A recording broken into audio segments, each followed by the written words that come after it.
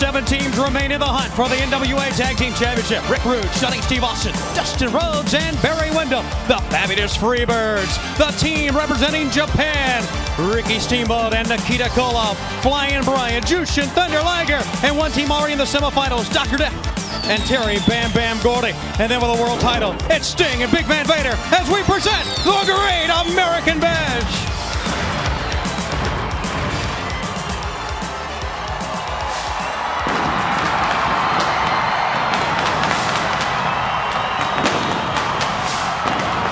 You're looking live in the Albany Civic Center, and it's packed to the rafters for World Championship Wrestling's Summertime Extravaganza in July. It's the Great American Bash. Oh, it's time! It's time! It's Vader time!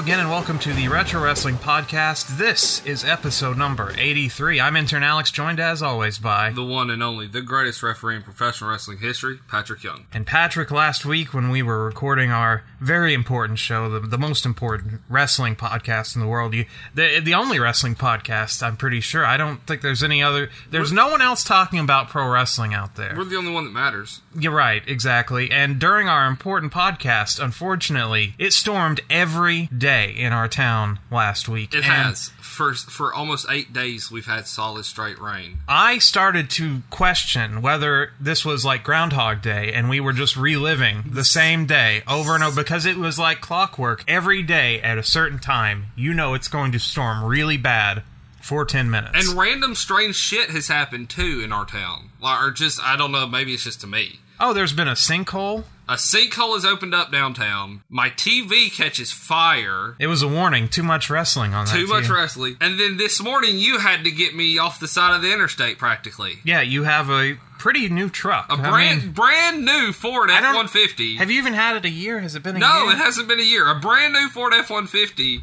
And apparently my starter and my battery just kicked the bucket all at once. Yeah, after you had taken it out on a drive. Yeah. So it wasn't even like you went out to the driveway to find it. Didn't even drag when you're starting it, nothing. Next thing I know, boom, I'm stuck. Just, there you go. Yeah, during the storms we were recording, and we had to stop twice because the power flickered on and off. It came right back. Right. Even though I saw it on my computer on the timeline, even after, when I finally sat down to edit the thing, I could see the audio, I could hear it, but when I went to export it, because you have to export it from one program to get to another, it said, I can't find the files. I figured it was those two parts that we had to redo, and so I took the rest of the file, and that was fine, so I salvaged what I could, and then, but when I went to listen back to it, it was starting in the middle of our news, so I didn't want to just include starting in the middle of the news because it seemed weird. So I just cut all the news from last week. So we didn't have a news segment. So we didn't. So we're gonna have an extended long news segment this week. Well, I mean, you really do need the show to go 2 hours. I mean, the people need 2 hours of us talking about pro wrestling that is usually very dated news by the time they hear it. Because, see, I'm always nice. I like to give them 3.5, 4. We need a podcast to go longer than this year's WrestleMania upcoming. That's what we need, is like an 8.5 hour podcast. Or we could just watch it live and just bullshit. That would be terrible. But what do you have for us from the news desk this week, sir? Alright, so, give you news from last week as well as this week. This is a tribute show to Big Van Vader. Yes, I included, the WWE had produced a little tribute video for him, which they did not air on Raw, by the way, which I think was really fucked up of them. I agree. All they did was give him the little in memoriam graphic, which is they've tiered off this memorial system, basically. Like, some people just get the in memory of little graphic at the start. Some people get a 10-bell salute. And then some people get all three, a 10-bell salute, the memorial graphic, and then a video package, all in Raw. And then some don't get shit. Yeah, some people just don't get mentioned at all. Vader got the lowest tier next to not being mentioned at all and just got in memoriam graphic. But even though they produced this video, which was a fine video, it had it mentioned his work in the other companies. It showed him winning his WCW title, which is what we'll talk about later on, and it showed the Boy Meets World clips. Yeah. They pretty much had it down. Had sound bites from people about how great of a wrestler he was, and so I just don't understand why they didn't air it on Raw, but whatever. Okay, so yes, Leon White passed away. Now it's been a couple weeks of pneumonia.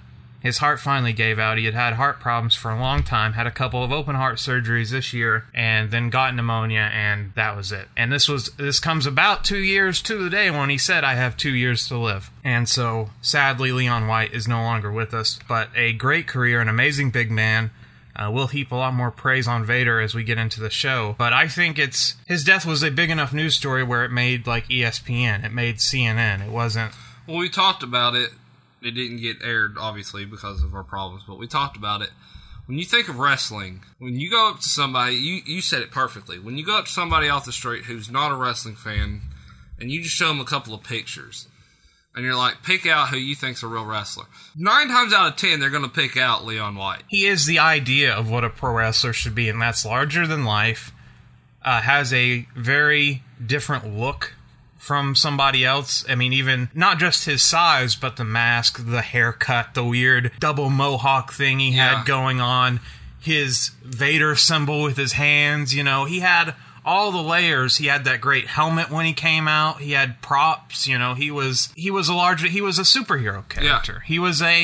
He was a super villain, actually, more often than the hero. But, you know, yeah, if I showed you a picture of Daniel Bryan in a plaid shirt and I showed you a picture of Big Van Vader and said, which one's the pro wrestler, even if you had no idea, you could say, oh, that man is a pro wrestler. Yeah.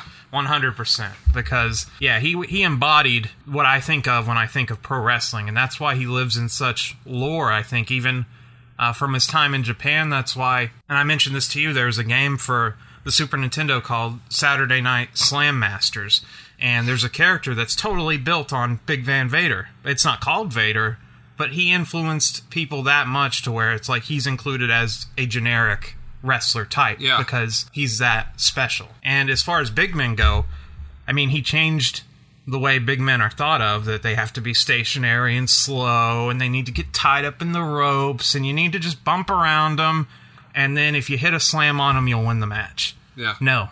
This guy is here to fucking fight you, and he will fight you tooth and nail. He's going to be as athletic as you, even if you're the smaller man, maybe even more so. It's going to be like nothing you've ever encountered in the ring in a big man before. Right. He's not just going to mope around like Giant Gonzalez. And like I said to you last week when we lost our news feed, is like, you know, I love Andre the Giant a lot, but I think Vader is probably a more amazing big man. Technically speaking. To see a guy who's 450 pounds do a moonsault off the top rope is a sight that I just don't think people actually understand. But not only that, the way he ran the ropes, the punches he threw. I mean, his forearms were deadly, man. Yeah, and he was a tough guy, and he was... And I said last week, you know, in my opinion, the first guy to ever bring out even before Taker, the MMA-style gloves. I mean, you never really saw anybody with those types of gloves before until he walked onto the scene in WCW wearing them, and you're like, what the... Which was the allure of this guy even more, because it made him stand out like, oh, he's a big, massive dude, and he's scary, but, yeah, he's gloved up. He's ready to go. Like, he's ready to kick ass and take names. You better... If you step in that ring, you better be able to back it up. Just a very awesome dude, and I thought had a lot of personality that never got shown. I mean, he was often described as a teddy bear. He was very... I've watched some of his shoot interviews the last couple weeks and stuff, and he was well spoken. I mean, the guy could talk, but you know, being a monster, you like that. You know, what do they tell him to do? Oh, shout. You know, Vader time, just scream. But a really big loss. One of the bigger losses we've had. He was still pretty active wrestling. I mean, wrestled Will Ospreay 2 years ago. I mean, in a very limited capacity, but this guy was still... He's on Raw, 3 or 4 years ago? Yeah, with Heath Slater. But you and I were in Orlando, and we were doing the whole WrestleMania thing, and it had just come out Vader had 2 years to live. And his line was longer than Shawn Michaels, longer than Ric Flair, longer than Sting. His line looped around practically the outskirts of the entire venue. Would you agree? It was huge. I'd never met this man, and so I got in line. I paid my respects. I wanted to, get in line and just meet the man. I didn't care if I got an autograph or a picture or nothing. I just wanted to be like, hey, it's nice to meet you, kind of thing. There's a guy in front of me. You can listen to my soapbox if you want to go back and listen to our other ones, but he had an entire Tupperware tote. Is that a good explanation? I came and went from the line and checked in on you, and yeah, that dude was up there a long time. He had like 75, 80 items to get autographed. I bitched because it had just come out that here he has 2 years to live. And this son of a bitch is taking full advantage of that fact. And it pissed me off. But he was nice. He signed every little piece of, thing the guy wanted signed. He took a picture with him. He was very nice, Well, he did make a lot of money off that guy. I mean, that guy had to pay, a lot. Now, I mean, that guy's probably listed all that shit on eBay the past week, so he's cashing it out. But, look, I don't want to sign that many autographs in a row for one person and then know that, while I'm doing that, maybe other people in the line are going to walk away or whatever, But Vader, yeah, he did it. And he just calmly was like, But I got up there and I told him, I was like, I'd like to have one autograph if possible. I said, I'm not going to hit you with like 80 items, and he laughed. But he was just nice, man. And I got to talk to him. He gave each and every person the respect and the time to get out what they wanted to say to him or to have a conversation, have that one-on-one time. It wasn't like, here's your picture, here's your autograph, next. Here's your picture, here's your autograph, next. Like, he was really one-on-one with each and every person. And that was cool to me, was he gave me like 5 minutes of his time. We talked for a few minutes, and I just told him, I was like, in my opinion, you are quite possibly the greatest big man in wrestling. And we talked about just, reminisce for a second, his eyeball popping out in Japan. And I was like, I just told him, I said, that's one of the most disgusting things I've ever seen. It was shocking, and he laughed. But he was very well spoken and very true to form, one-on-one with each and every single person. And apparently the stories that are coming out after his passing, because that was the one and only time I met him, is he was that way all the time. It wasn't just because it was this one experience. He was that way all the time. I hate he passed. It's a major loss. It's a major loss to this world of sports in general. It's a very sad loss, and because of that, we're showing respect in covering, in my opinion, one of his biggest moments in stateside, anyway, in his career. Yeah, and so we'll get more into Leon White Vader as we review Great American Bash 92. We'll get to that in a minute, but we also had some other losses in the world of wrestling. We did. Johnny Attitude. My good friend John Green. He was a jobber for WCW, better known as Johnny Attitude. But afterwards, he got out, and he just realized that the sport and wrestling was there wasn't a need for minis anymore. And they weren't getting utilized the way that he thought they should be. And he took this idea and MCW and turned it around and formed an entire wrestling promotion about nothing but minis. And not only did it take off, it got a reality show with Hogan and Bischoff on True TV, and Brian Knobbs added in there too. And it's just great, man. He saw a need out there for these guys, and he took full advantage of it. But he was another one, man. He's the type of guy, I could hit him up in a message, a fan could message him, whatever, and he'll be completely upfront and honest with you, but he'll be polite, and he'll give you this true, here it is. And whenever they came locally to town or came nearby, he would always shoot me a message like, hey, come on out and see us, and we're going to be here. And I'll be like, all right, I'm going to try to make it. And, sometimes I did, sometimes I didn't. But he was just a great guy. I always was very impressed by, Max Mini, and, I guess that's probably one of the greatest. But you go back to Lord Littlebrook or Little Beaver or the Haiti Kid. Oh, right, yeah. Those guys paved the ground for that work. And when the 80s died off, they died off. And then Vince used them for a split second during the Attitude Era. That was it. And, here it is. There's the next generation of people who really wanted to be in this business, but because they were born a certain way, they couldn't. No, that's bullshit, man. Get the fuck out of here. Don't. Yeah, well, as much as the WWE likes to promote acceptance and Special Olympics and doing everything, for people, Connor's Cure and, helping out the less fortunate or people that have don't have the edge that you have in life. No jobs for you, and we'll bring you in to get big booted by Big Cass or whatever, but other than that, we don't have any work for you. Sorry. Fuck that. Yeah. Because we can get into every other area of wrestling, and what's bullshit, too? What's bullshit is there's other promotions out there, like Impact, like others, that just flat out don't want to do it either. That pisses me off.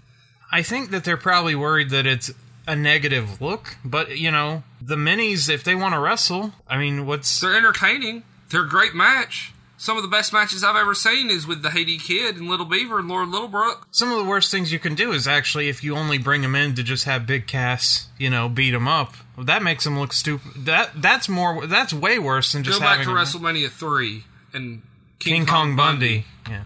Beating up on it. Yeah, I just think it's silly that, a part of pro wrestling's history, as far as, minis wrestling, has just got dropped, for really no reason.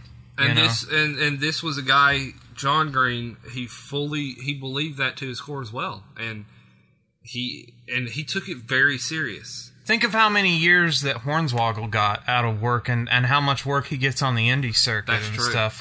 That's true. You didn't see anything there, That's true. You didn't see... you kept this guy employed. They kept him... You're exactly right.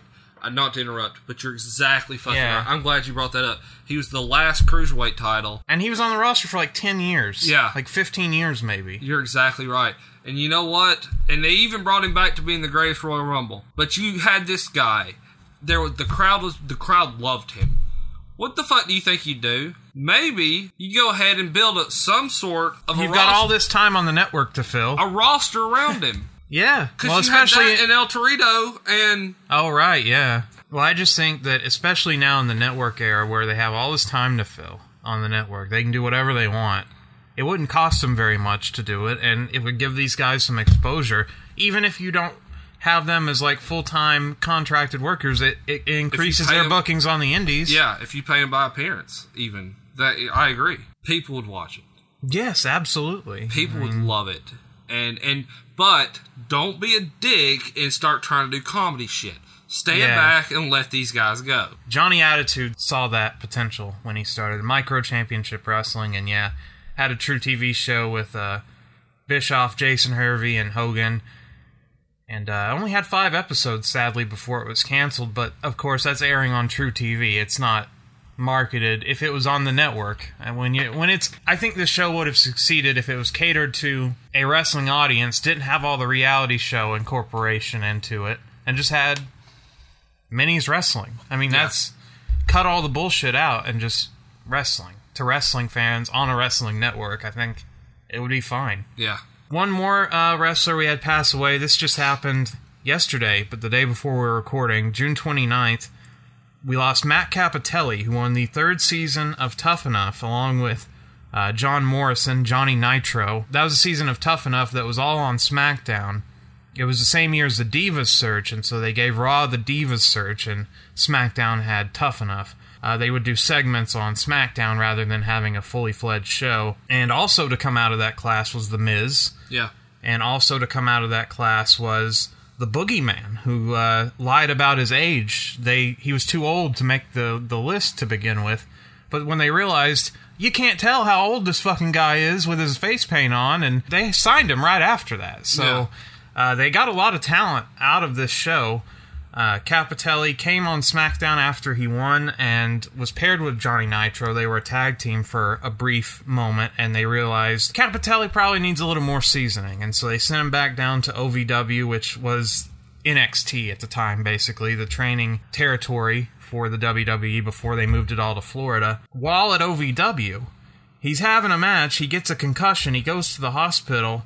Oh, it turns out, you don't have a concussion, you have brain cancer. Yeah. And on April 4th, 2007, so 11 years ago, said that he would undergo surgery for brain cancer. He did. The surgery was a success. Most of the tumor was removed. And towards the end of 2013, was able to come back to work at OVW and was the trainer for the beginner program. And so was still working in wrestling. I feel terrible for the guy. Yeah. He was only 38 when he passed away, so he was only 7 years older than I am right now, and that's just crazy. Had a wife that he married in 2006. He was diagnosed last year with another form of brain cancer, though this time it was a much worse brain cancer. In fact, I was listening to a news report, which I'll include this news report that I found at the end of the podcast because I thought it was a really good piece on Matt Capitelli. And the last form of cancer that he had ultimately no one's ever survived it. Yeah. So Capitelli was a very promising talent. I think he probably would have been very successful had this not... It just really sucks, the luck that some people have. It's really unfair. And his wife posted today, this is how the news broke. Today my strong, sweet, beautiful love took his last breath at 3:30 a.m. and went home to be with Jesus. Exactly 1 year after his brain cancer surgery. You think you can be prepared for this when you know it's coming, but you just can't. I miss him so much, and I know where he is. I know where he is now is a much better place, but it doesn't change how much I miss him. A very sad tweet that she put out, and I feel for him and his family and his friends. I never met the man. I didn't know much about the man. To tell you the God's honest truth, until I found out last year when we said something about this, him getting his brain cancer again, I'd never heard of him. Because when this was going on SmackDown, it was on UPN, so we didn't get UPN here. I didn't know that Tough Enough was even going on. I completely didn't remember the man, unfortunately. He went to Western Michigan and was on the football team there, where he was also on the football team with Colt Cabana, so another close friend of his in the pro wrestling business, and he was also good friends still with John Morrison, who was the co-winner of that season of Tough Enough. Probably the most infamous story of Matt Capitelli and the company was that season of Tough Enough is when Bob Holly was one of the trainers and beat the piss out of the kids in one episode, and is something that follows Holly to this day, and it's something that, looking back on it, is really bad. I mean, there's no way for Holly to have known that this guy was going to have brain cancer in a couple of years or anything, but it's a real bad look for Holly. It's one of those things that I really dislike Bob Holly for the segments and that they aired, and what he did with Daniel Puder, and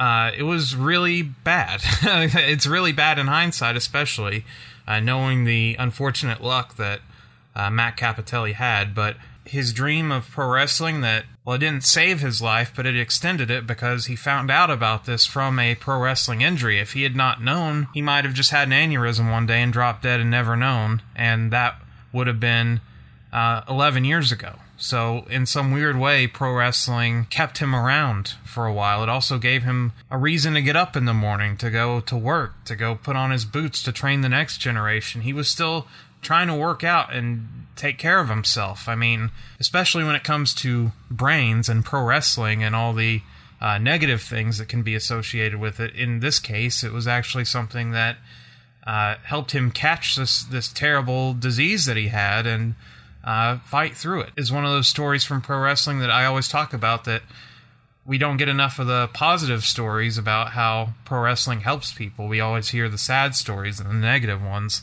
But here was something that he was so passionate about that it kept him going. I mean, I'm sure that the love and support of his wife was very helpful as well, probably more so than wrestling, but it helps when you're able to when OVW still opened their doors to this guy and gave him a job and, yeah, kept him around, kept him feeling like he was a part of it even when he couldn't be. Some guys would be hit with the diagnosis he had and say, well, I'll just go home and kill myself today. Because, I mean, this last one... Or just sit down and give up. He was a fighter, and he fought until the very end, so a very sad story for Matt Cappotelli, but his fight will not be forgotten. My next door neighbor, let's leave it at that. A man that I have known all my life, a man that I call a dear friend of mine. He has brain cancer. He's battling through this. And so this actually hits really home with me. Okay, now can we move on to some happy news, please? Big Cass got released.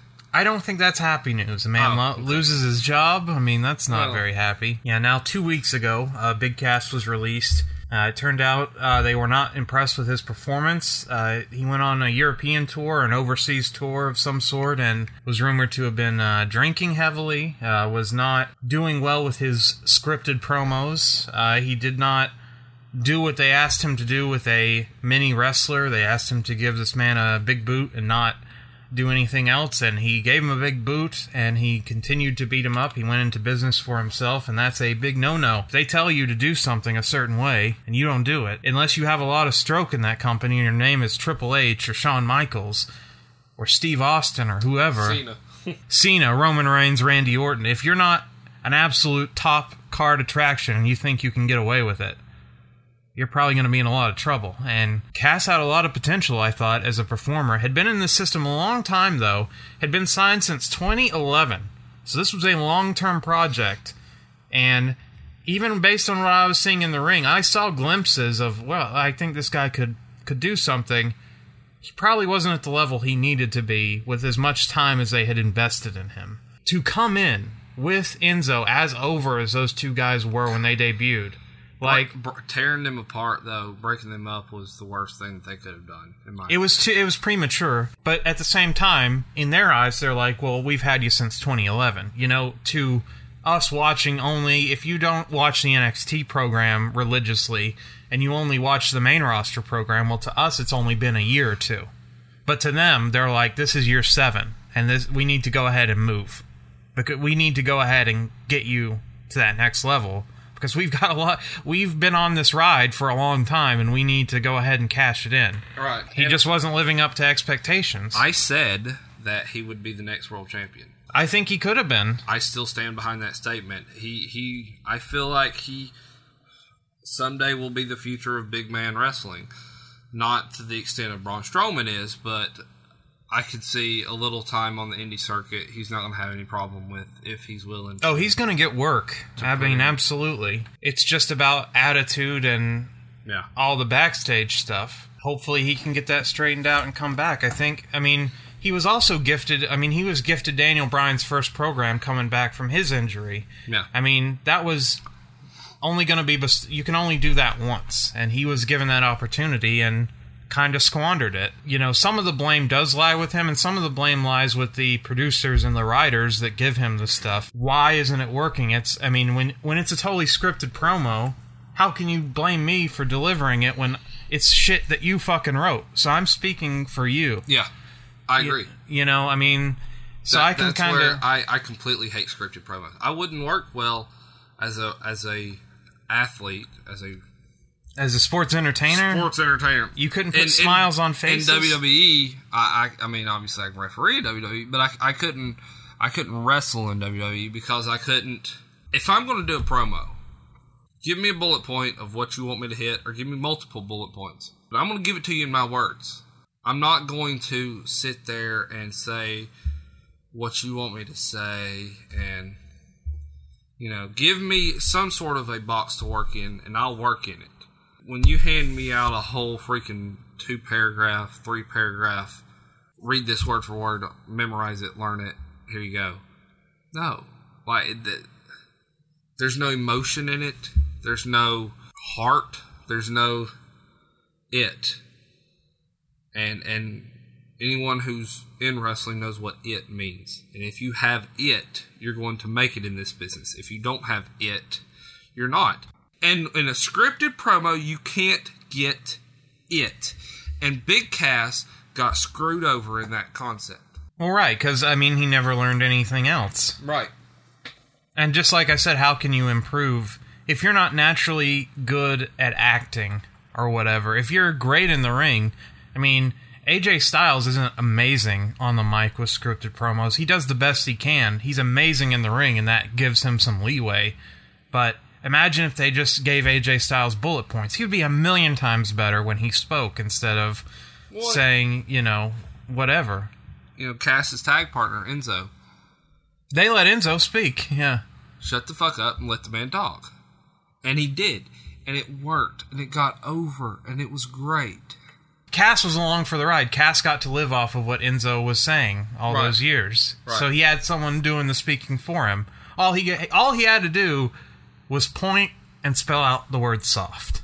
That was his usual that was his usual contribution. How am I going to learn to be good at anything when I only have one line? When I'm Road Dogg and Billy Gunn and I'm just saying suck it, how am I ever going to get to be a great King of the Ring when you don't ever let me talk, when I can't ever develop? And that was at a time when they didn't do scripted promos. They just said, we're not going to let you talk, Billy. You know, just say suck it and go out there and wrestle, you know. Well, later on with Billy and Chuck and all that, we found out why. We let him talk too much.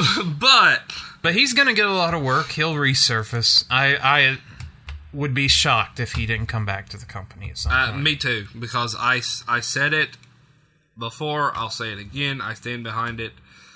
He is a future world champion, because you can't be 7 foot tall and be that thin, but yet that muscular and be able to move like that.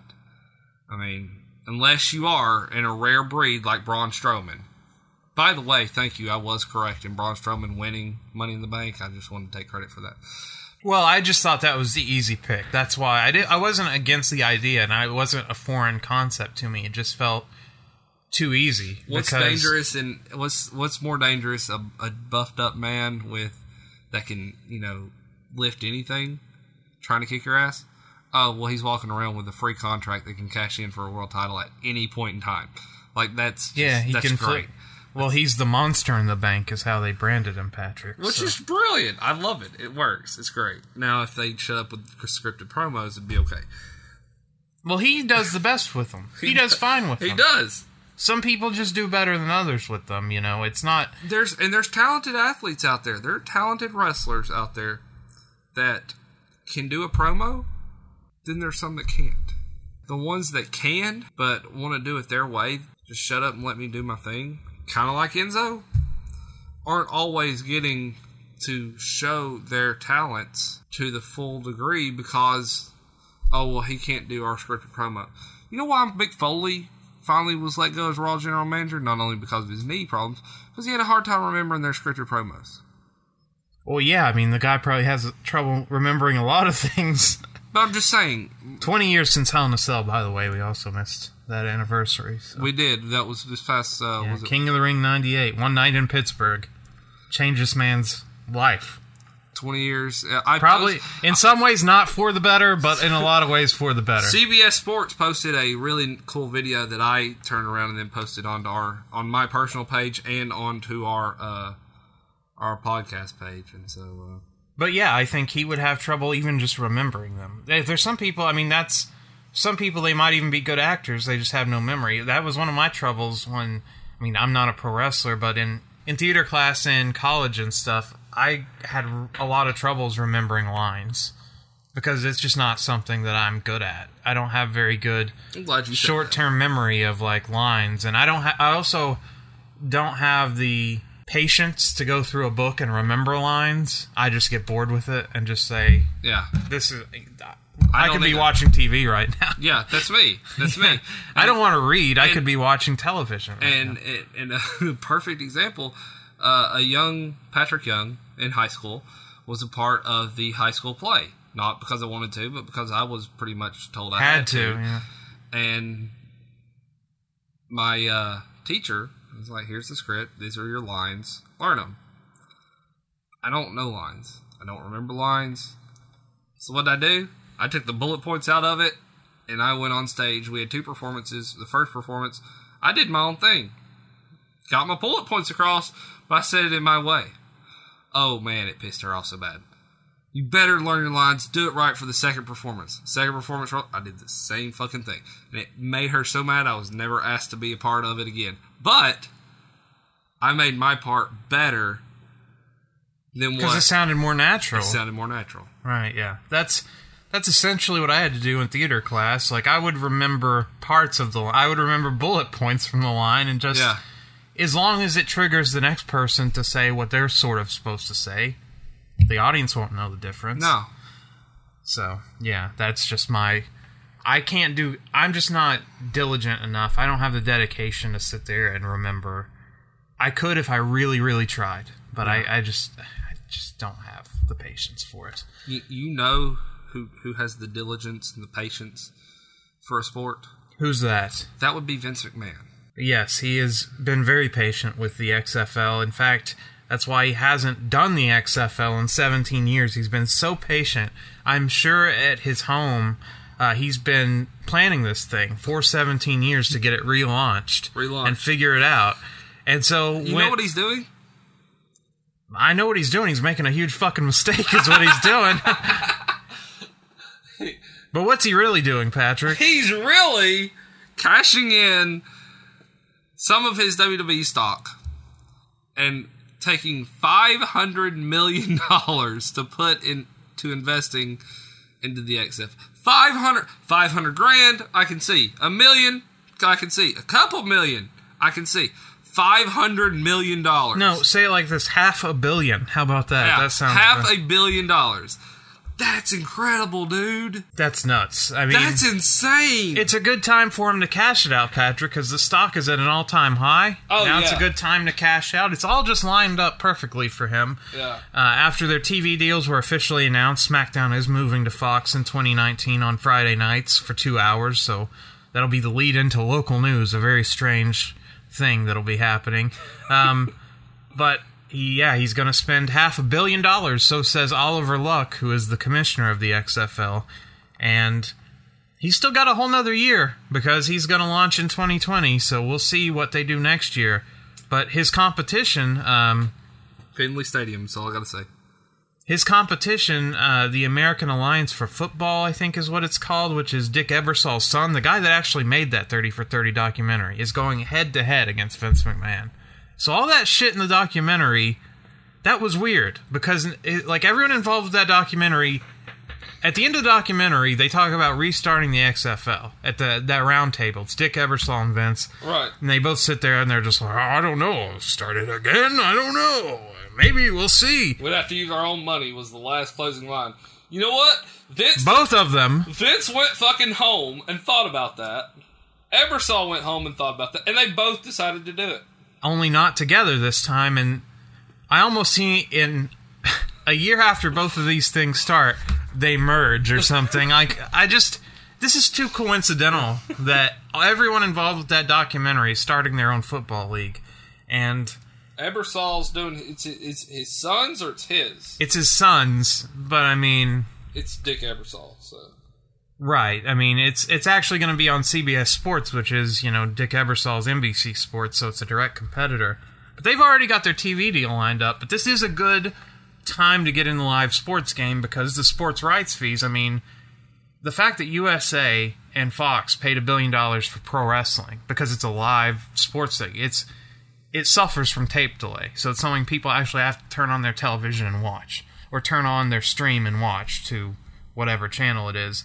So sports fees are going through the roof. The UFC recently just got a lot of money doing it, and it's cheap. It really is actually cheap content because, there's no production cost with it. You don't have actors' unions. You don't have to pay actors every year, re-up their contracts and everything. Sports is relatively cheap to produce, and it can fill a lot of time on your network. So this is a valuable thing for broadcasters right now, so it's a good idea.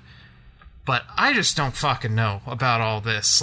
Especially $500 million, especially if he cashes out the stock, isn't a lot for Vince McMahon. So for Vince, no. For anybody else, $500 million, I could live on that the rest of my life. Well, definitely. You could live very, very well. Not just live. I mean, I could probably take $500,000 and maybe make it pretty far. Yeah. I'm not going to make it the whole way, probably, but look, you know, it's the same reason people bet $50 on a sports game. It's a bet, you know. It's just, how does a billionaire get his kicks, Patrick? It's from throwing his money around. throwing his money at the wall. Yeah. I got all this money. I'm not doing anything with it. 70-something years old. Let's take it. Fuck it. Let's take $500 million and throw it at the XFL. So, Who's taking over the XFL once Vince is no longer with us? Which is going to be like another 30 fucking years. Yeah, he's going to live to like 110, 120. But... Or he's going to be one of those guys that like gets his head frozen and there's a clone made. They attach his body onto it like somehow, and he's... Let's just get to the first season, and then we saying, can... I'm really talking this up right now. Well, I think Shane would be more interested That's exactly in it. where I was going. Because Triple H and Stephanie, I would imagine, have no interest. They've taken on... they are going to take over the wrestling business. I really think that's his driving point. Is Vince is looking at the fact, my opinion, Vince is looking at the fact like, listen, I've left this wrestling business to my daughter. But what have I left my son? The same wrestling business? That's kind of hard to do. Don't get me wrong, there's plenty of room, but Shane loves wrestling. Shane loves wrestling. Well, he had a lot of great ideas about wrestling to bring ECW back. Don't get me wrong. Shane loves wrestling, but at the same point in time, Shane would like to have something of his own. Yeah, but how is it his own if it's just left for him? Because, I mean, that's how Vince got his job, was his daddy left him something. So... But he turned it into his own. He took something his dad left him and made it his own by taking over worldwide. Everything Vince does is motivated by ego, and this is really... It's true. This is really more about his search for mainstream acceptance. Because Vince has always felt like an outsider, and he's always wanted to be an insider. Yeah. And people think wrestling is a joke, and that's why the WWE is constantly reminding you of its dick size on television when they're like, oh, we have 40 million Twitter followers. Did you know that we have celebrities tweeting about WrestleMania? Yeah. He's a very insecure man. But I think what also, number one, first and foremost driving point was the XFL failed the first time. Exactly. That pisses him off. Deep down, he's like, that's the one fucking thing that I truly tried, and I failed. Did he fail at other things? Well, yeah. The WBF, ICO Pro. Yeah, but that's the real one that actually had that burns his ass, yeah. That had a full-blown chance that is a crawl up his ass that pisses him off. And son of a bitch is going to do it and make it work, and it's going to work, or he's going to die trying. And I really, truly believe that. I swear, I deep down, I'd throw money on that. We're talking about betting. I'd bet money on it. That is. I wouldn't bet money on him failing. He fails. No, I'm not saying on him failing. I'm saying on that is the reason behind why he's doing it. Oh, yes, that is the main motivator. Vince's redemption in his own mind. No one else on this earth gives a fuck about the XFL failing. Like, it doesn't matter to anybody else. Yeah. Like that. But this is something that burns his ass. You know. Like the Bob Costas interview and all that shit about the XFL and how it was like they did lists of like the worst sports things ever and like it was like number one on some of them for whatever reason. I don't know why none of his other failures bother him, but this is the one that really chaps his fucking ass. It's the most important bother. I really do believe it was the one on the biggest stage. Yeah, because that's it. It's the one that is so well known that when you think of Vince McMahon, you think of wrestling and the XFL. I mean, that you don't really think of ICO Pro or the World Bodybuild, which I would love to get my hands on some ICO Pro. I don't know if you would. But, yeah, it was on the biggest stage because it was on NBC and it was on... I mean, the first game did tremendous numbers, so a lot of people saw I thought it was a great idea. Was a great idea, but execution is the key. It's just like a scripted promo can be a great idea if it's done right, you know, so... It's true. Just like the XFL. That's true.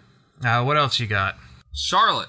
We said it last week, but it got cut. Charlotte Flair is the first female wrestler to be invited and be a part of ESPN's Body Issue magazine. And she has gotten a ton of press out of this the last couple weeks because ESPN, this is another company that's very insecure about its failings, but ESPN has had a terrible couple of years. They've let a lot of talent go. Their numbers are down. Rights fees are through the roof. They have a lot of cord cutters. People are giving up cable, and they're going to services like Sling TV, and they're paying less for ESPN, or people are just stealing someone's Watch ESPN password, and people are just getting around the ESPN monopoly that was on sports for so many years.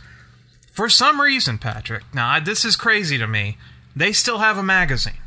I don't know who's still printing magazines, why you're still printing magazines. Even, Hugh Hefner died as having a great magazine, but his magazine is in the shits.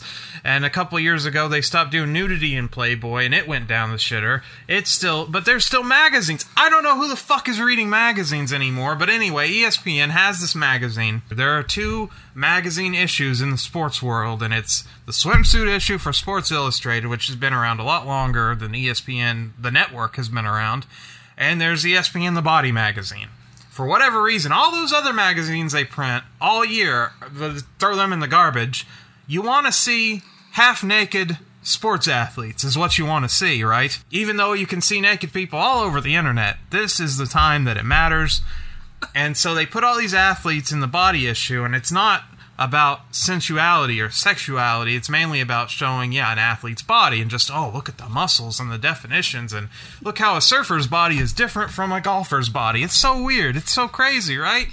Anyway, Charlotte, they had been featuring UFC and MMA athletes the last few years, like Conor McGregor was in there, I think, one year, and John Jones, and this year they decided, fuck all the MMA people, let's put a wrestler in there. They put Charlotte in there, and I just can't believe all the press coverage I've seen from them. I mean, it's generated by ESPN, but it's like articles about how she's more than an athlete, how she wants to be the next Rock, and all this other stuff, and it's a picture of her butt in the magazine. It's her. There's just like a picture of her doing a moonsault from the top rope, and she's completely nude.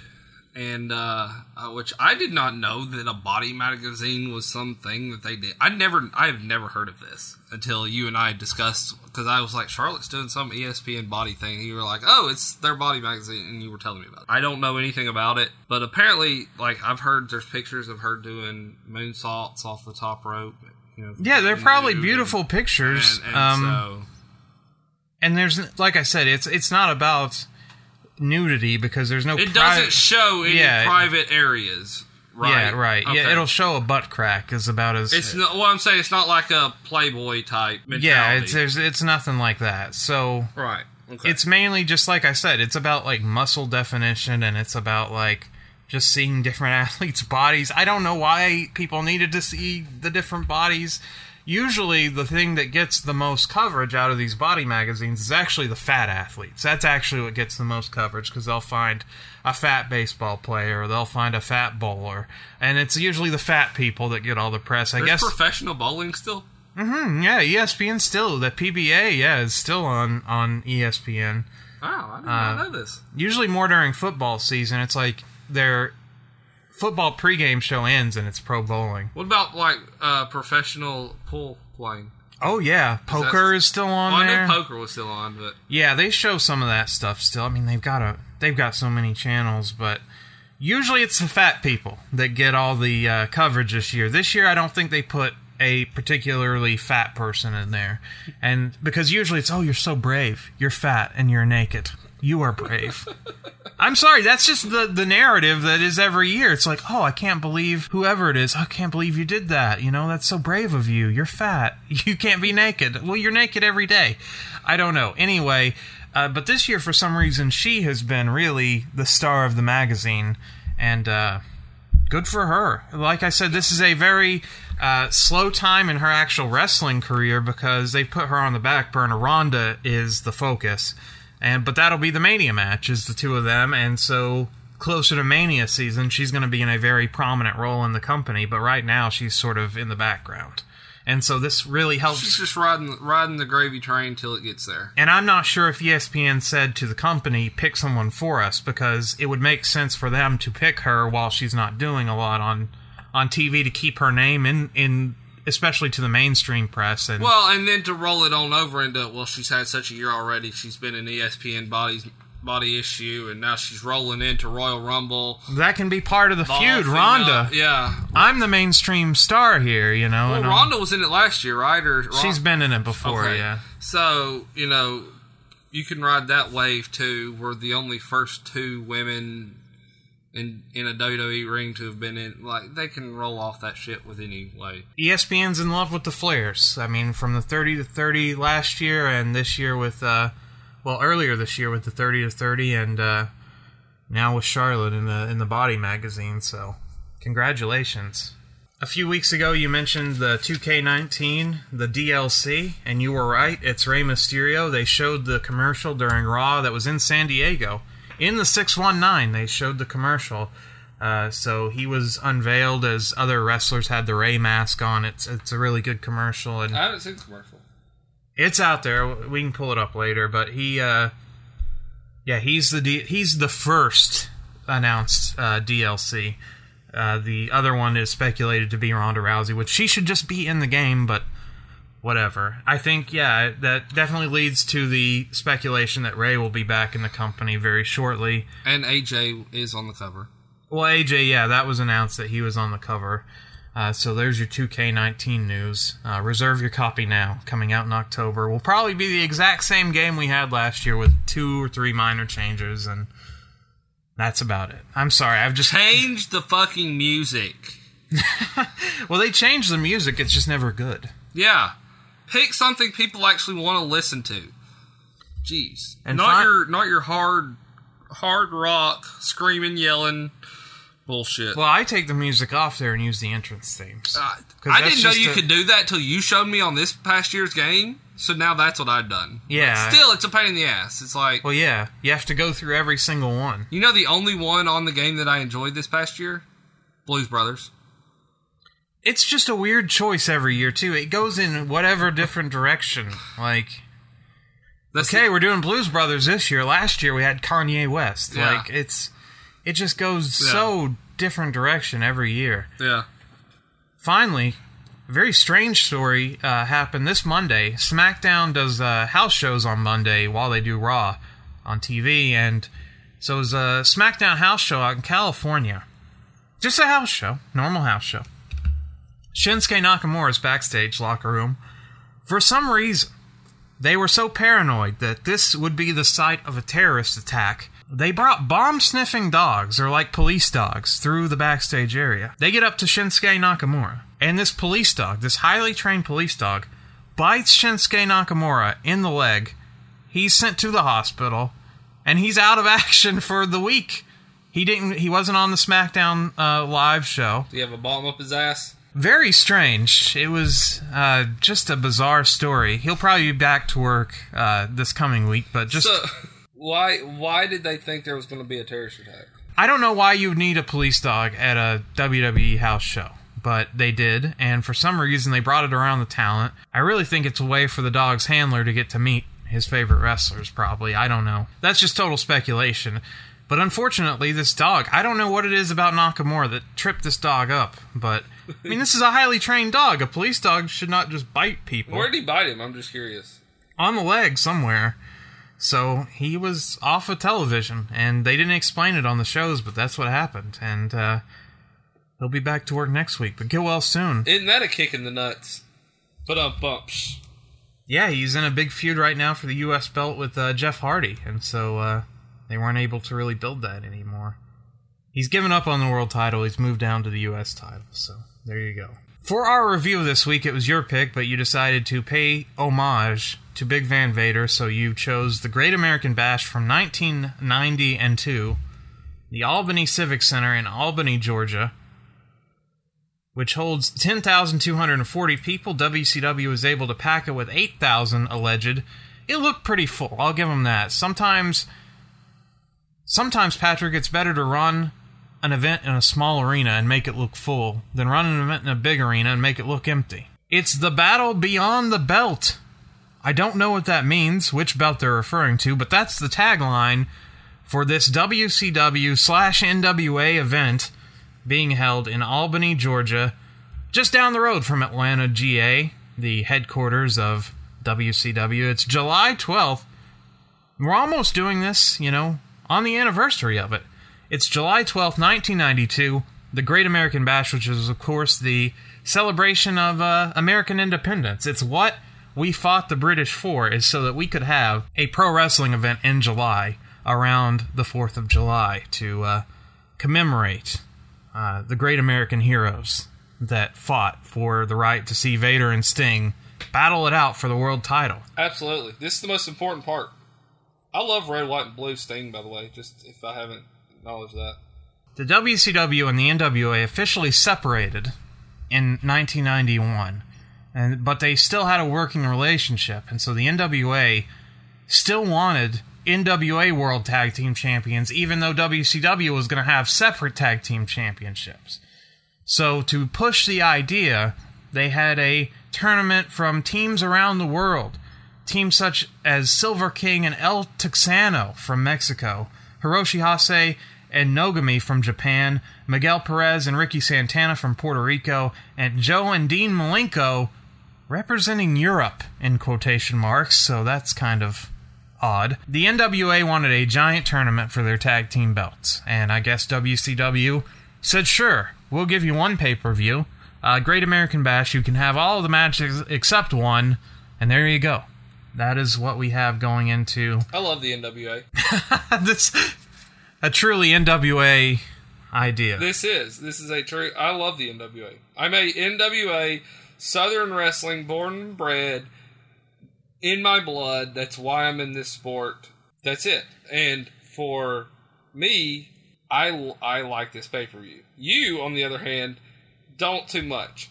But there are a few matches, I will admit, are way too damn long. So... I think I have a problem with the style of wrestling that is presented in a lot of these matches. That's NWA for you, though. And I know. That's also guys thinking ahead. Well, I know. They're trying to rest. Yeah, I know. And they got a lot of rest.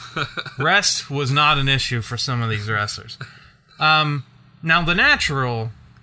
Not Dustin Rhodes, but the natural idea for who would be the tag team champions would naturally lie with the Steiner brothers. You would think, oh, the Steiners are going to be in this tournament. They're going to win everything. Who the fuck else? Nope. In fact, they lost their WCW titles in between the Clash. To two of the greatest men to step foot... Well, okay. One of which is the greatest man to step foot in a Southern ring. Terry Bam Bam Gordy. Oh, he's very well protected on this show. Maybe it's because he's from Chattanooga. I don't know why he's so well protected, but it's probably because he's from Chattanooga, Tennessee. So the Steiners would have been penciled in here to win this whole fucking thing. But I'm sure the story here is that they were getting ready to leave WCW. They actually had the idea to turn Scott Steiner into a monster heel in 1992, Patrick.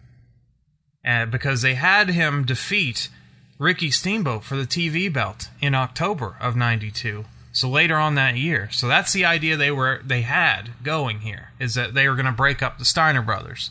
Of course, when you have a very good tag team, Patrick, gotta break those two guys up. Apparently that's a wrestling thing. Yeah, when you got a good thing going... That's a fucking Bill Watts thing. Bill Watts did that shit with so many people it's not even funny. But go on. So the idea was to break them up, but they were heading out the door, Patrick. Yeah, they would end up in WWF in December of 92. So they had one foot out the door, so I guess the booking committee, Bill Watts, did not want to put the belts on them. He had the Which is smart, because in my opinion, if you can't 100% trust that someone's going to stay with your company, don't... And you had just gotten burned by Ric Flair. Exactly. Don't remotely even go to the well twice. Shame on you if you fool me once. Shame on me if I get fooled twice. So you won't fool me again. It's all right. George W. Bush. Is that who said that? He said, fool me once, shame on you. Fool me again, well, I won't get fooled again. He messed up the saying. 7 teams are here tonight for the tag team titles. What? Hold on. We're having a tournament. That's not even. Oh, that's because Terry Gordy and Steve Williams get a bye, Patrick. They get to advance on because they eliminated the Steiners at GAB. That was their basically quarterfinal match. They gave you one quarterfinal match for free on TBS. That was your hook to get you to watch the pay-per-view. So they are already in the semis. And won the WCW tag titles in the same match. That's right. So they've already got gold. I really don't... If I had that, I'd be like, I don't really need the other one. In addition to the 7 teams, we have Sting and Big Van Vader for the WCW World title, which is not Big Goldie. We would see Big Goldie in another capacity tonight. Tony and Magnum TA welcome us to the show. Hell yeah, it was so awesome to see Magnum. They mention how Terry Gordy and Dr. Death scored a major upset on Clash of the Champion over the Steiners, and they talk about how Kira Nogami was supposed to be in the tournament, but he was replaced by Hashimoto. Had an eye injury. Oh yeah, they showed him going to the Japanese eye doctor. So Kira Nogami was supposed to be in the tournament, but he'll be replaced by Hashimoto. They show us the tournament bracket, which I'm like, oh, we're going to be here a while. This is we have a long way to go in this tournament. This was like a full King of the Ring all rolled into one night. Not semifinals and finals. No, this was. We're gonna see the whole thing, the whole tournament. These guys are going to be wrestling 3 times tonight. Now Tony and Magnum are not our announcers. They toss to Jim Ross and Jesse the Body Ventura. Jesse's suit here, Patrick, is just amazing. It's a light blue suit that has been doused with red and yellow paint. It's as if Hulkamania was turned into paint and then doused on the body here. With glitter and sequins. He was a mess. I usually give him mad props for trying stuff, but he failed. I always thought his hairstyles were kind of cool. But the one little tiny patch. Rat tail with no hair. It was a rat tail with no tail. Like, what the fuck was that? It was just a patch of hair. A line. Yeah. Jesse is... He's a complex man. He's a very unique individual. So, Bill Watts is with Eric Bischoff backstage. Bill talks about how tonight the tag teams, they can jump off the top rope, but in the singles matches, they cannot go off the top rope. And WCW rolls. He was stumbling all over himself. This was a man that did not need a scripted promo. And I don't think this was, but he sucks. Bill Watts is... I've heard a lot of stories back from the territory days of working for the man. He should never have been put in charge of WCW. Let's put it that way. And I'm so glad when he finally got the exit and they did hire Eric Bischoff. It's weird that they're here backstage together. It's like the past and the future meet. What he really just wants to say is, let's go, hook 'em up! That was his big catchphrase, to hook us into this pay-per-view that we've already bought. Flying Brian and Jushin Liger are out first. They're going to take on Nikita Koloff and Ricky Steamboat. So get ready to hear about the size disadvantage these 2 little men have against the 2 big men, because that will be what Jesse wants to tell us about the whole match. Pillman starts out with Koloff. Koloff takes Pillman off his feet with a shoulder block. Pillman puts Koloff in a front face lock, but Koloff just lifts him off, puts him on the top turnbuckle like a little baby. Pillman leaps over Koloff, hits a drop kick, but then eats an inverted atomic drop from Koloff. Pillman makes quick tags with Liger, and they drop axe handles on Koloff. They kick at Koloff's arm and focus on it. Would that come into play? No, it wouldn't. Koloff would not be selling anything for these 2. Liger ends up as legal man with Koloff and takes him off his feet with a drop kick, shoulder block him, and then he tags Pillman in. Steamboat tags in and drop kicks Pillman, snapmares Liger, slams the light heavyweights' heads together as they look like fools. Steamboat then flings Liger to the outside. He accidentally baseball slides Pillman as I think he forgets who he's in this match against. And he drop kicks Pillman in the head, his own partner. Steamboat hits an inverted atomic drop, a drop kick, and a signature deep arm drag to Jushin Liger. Liger and Pillman, though, hit stereo drop kicks to Steamboat. Koloff tags in, scoop slams Liger, hits a reverse elbow, and then Brian Pillman tags in. Steamboat takes back over from Koloff. Pillman hits a drop kick followed by an elbow drop and another drop kick for a 2 count. Liger tags in, hits a backbreaker and a moonsault to Steamboat, but only gets a 2 for this huge move that woke the crowd up. Liger then follows up that moonsault with a tombstone to Ricky the Dragon Steamboat. Yes, you heard him right, a tombstone. But only gets a 2 count, Patrick. This mega move. So what does this man do? Well, of course, he tries a Rolling Thunder. Yep. RVD was a little kid eating his cereal watching this match and said, that's a pretty good move. I think I'll be taking So that. a moonsault, a tombstone, and a rolling thunder, and a pinfall 1-2 nup kick out. Steamboat hits a back suplex to Liger, tags Koloff in. Koloff tags Liger with a clothesline and multiple elbow drops. After a long headlock to Jushin Liger, he tags Steamboat back. Steamboat hits 3 backbreakers to Jushin Liger, then a power slam.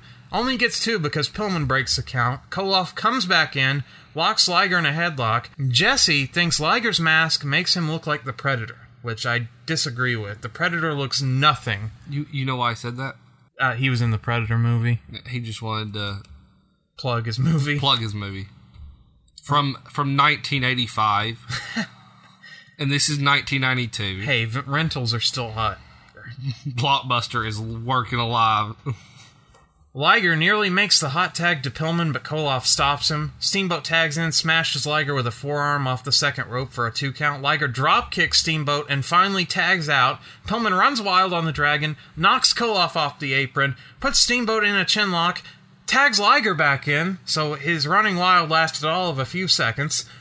Liger hits a seated missile drop kick to the Dragon. Koloff tags back in, though, and takes Liger down with shoulder blocks and a scoop slam.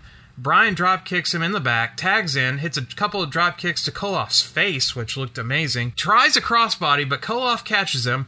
Liger drop kicks Pillman over on top of Koloff. It only gets a 2 count. Pillman hits a springboard shoulder tackle to Koloff. Pillman goes upstairs, hits a devastating missile drop kick to Koloff. I mean, really took this guy off his feet. Yeah. Only gets a 2 count. Steamboat was knocked off the apron by Pillman. Pillman gets on the second turnbuckle rope and tries to leap on Koloff's back and lock him in a sleeper. Koloff, very slippery at this point in the match, and it ended up Pillman just drove his knees crashing into the back of Koloff, so even though it was botched, it still looked okay. Koloff hits a jawbreaker to escape the sleeper as Pillman just locked it on anyway.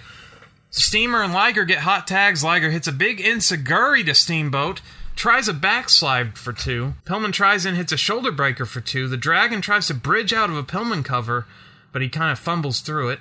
Pillman climbs to the top turnbuckle, gets crotched. Koloff and Liger tussle while Bryan hits his top rope, flying crossbody. This is it! Oh my god, upset of the century. Just kidding, Steamboat just rolls over, covers Pillman. 1, 2, 3, clean, no use of the ropes. Of course, it's Ricky Steamboat. And the big men beat the little men. A decision that would come back to haunt this pay-per-view as the night wore on. But not a big shock that the bigger stars went over. I mean, This is a big man's world. I mean, they won't even book many wrestlers, so of course the cruiserweights, they're the same thing, right? I thought what Liger was doing here was just amazing. I mean, hitting a moonsault in the tombstone from the same guy, no one else is doing that. And I know he hit it to Ricky the Dragon Steamboat, who's a smaller guy, but still, it was very impressive. Well, from a small guy hitting, I mean, that was, his head bounced. There was no covering that, like, there was no protection there. It's like you're taking the tombstone, hope you line it up perfect so you just compress your neck, not break it. Here in 1992, they're booked to lose the first match out of the gate. Well, they were in the historic opening match on Nitro at the Mall of America, so Going against each other, which the first match ever on WCW Nitro. they were phenomenal. They were way ahead of their time. Oh, yeah. Especially, I mean, Pillman in the American scene was way ahead of his time for sure. I've ranted and raved numerous times about how great Pillman was, but I know you got to get tired of hearing it, but it really was outstanding. We had this discussion. I'd have had Liger and Pillman all the way to the finals. Yeah, because you still get the result you want out of who wins the belts. Like, And there's some rumble. There's, these two little guys, man, they passed up this huge tag team of Nikita Koloff. Like, they just plowed right through him. And, Ricky Dragon Steamboat. And then they go on and holy cow, they took on, Dustin Rhodes and Barry Windham. Two guys that are, a rookie kid that's, 6'6" and a former NWA World Heavyweight Champion in Barry Windham, just huge, two massive men, and bam, they plowed right through them again. Oh my God, they're in the finals, but they're taking on their biggest challenge of all, Terry Bam Bam Gordy and Dr. Death Steve Williams. and they come up short in the end. But But no big deal. yeah. Only 2 people at the end of the night. Vader the winner of the World Heavyweight Championship match and the winner of the tag team titles, those are the only two people that didn't job that night. Yeah. So, why not? You know? Right. Because everyone's going to have to lose the match. Right. Except basically 3 people. Right. So, Bischoff is backstage with the Steiners, who showed up to work tonight despite not having any work to do. They are the IWGP Tag Team Champions for New Japan, but they're not the NWA champs or the WCW champs. And, I was blessed because Scott Steiner gave us a great promo about other losers like him. And you will include it here. Yes, and I will include it here as he mentions other sports icons. Muhammad Ali, he lost. Such and such, he lost. We lost too. We're losers. That's what I got from the promo. Thanks, JR, and I am with the former WCW World Tag Team Champions and the current IWGP Tag Team Champions, the Steiner Brothers. And Scott, as competitive as you two have been all of your lives, I know it's going to be incredibly difficult for you to be here, not as participants, but as spectators. That's right, it's difficult, Eric. If I could say one thing, there's been a lot of great athletes throughout the history of sports. One that comes to mind, Muhammad Ali, probably one of the greatest boxing champions of all times. But you see, he was never undefeated. Then he got 7 times Harley Race, probably one of the toughest competitors ever step in the ring. But he was never undefeated. You see, the thing that separated those guys between being good and being great, they looked at adversity, they looked at defeat, dead in the eye, and they came back better, scared. I've never been scared in my life of nothing. Gordy Williams, this ain't over, and I've never set out a tournament in my life, high school or college. Gordy Williams, it ain't over.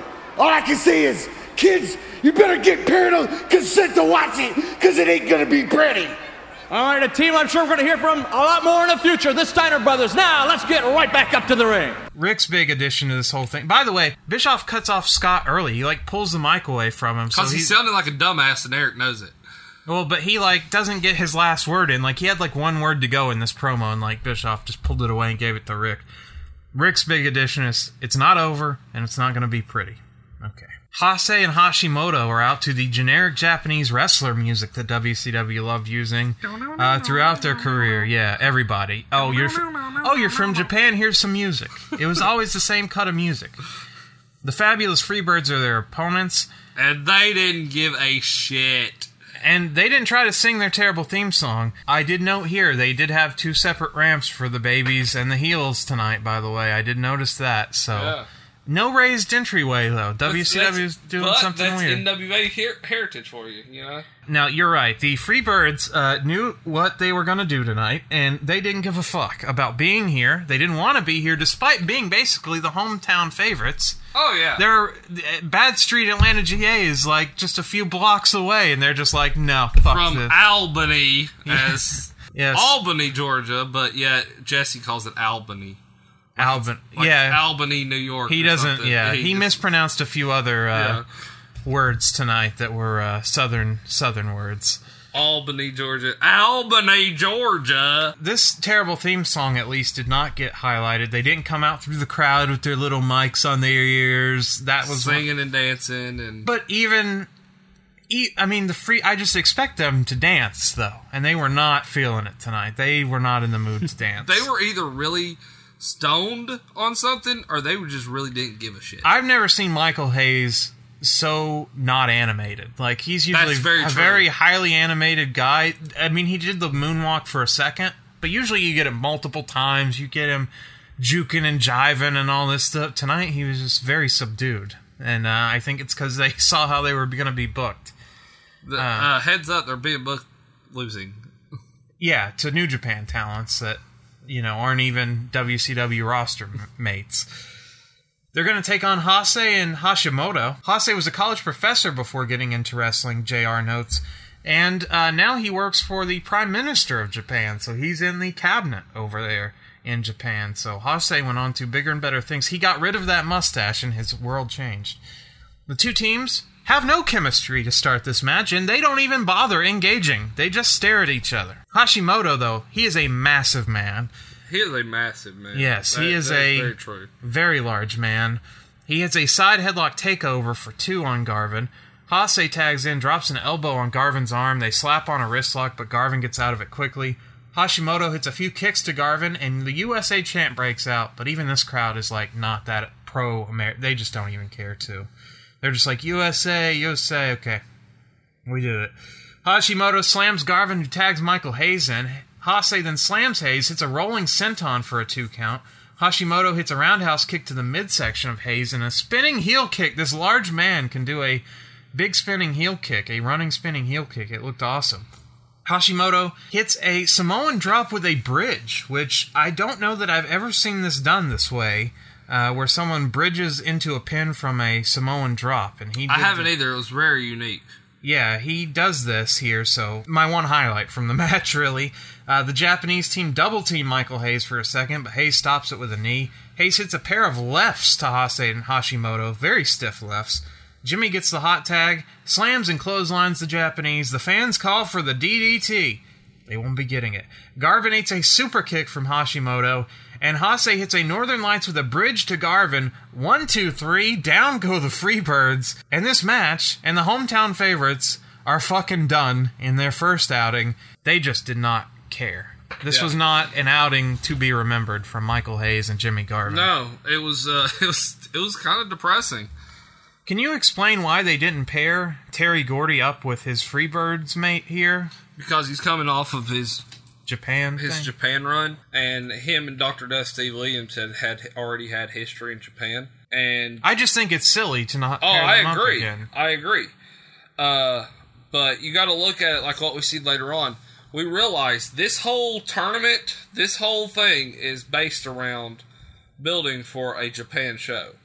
Right. Oh, okay. So if we're building for a Japan show, then you got to keep the 2 big Japan guys together. Because over there, they're a team. They have no history as the Freebirds in Japan. So. Right. Tony is now with Bill Watts and Hiro Masuda from New Japan Pro Wrestling. Hiro Masuda! There will be a singles tournament at Sumo Hall in Tokyo, and Bill Watts just hands over Big Goldie. Oh, hi, good to see you again, Big Gold Belt. Where have you been for the last few years?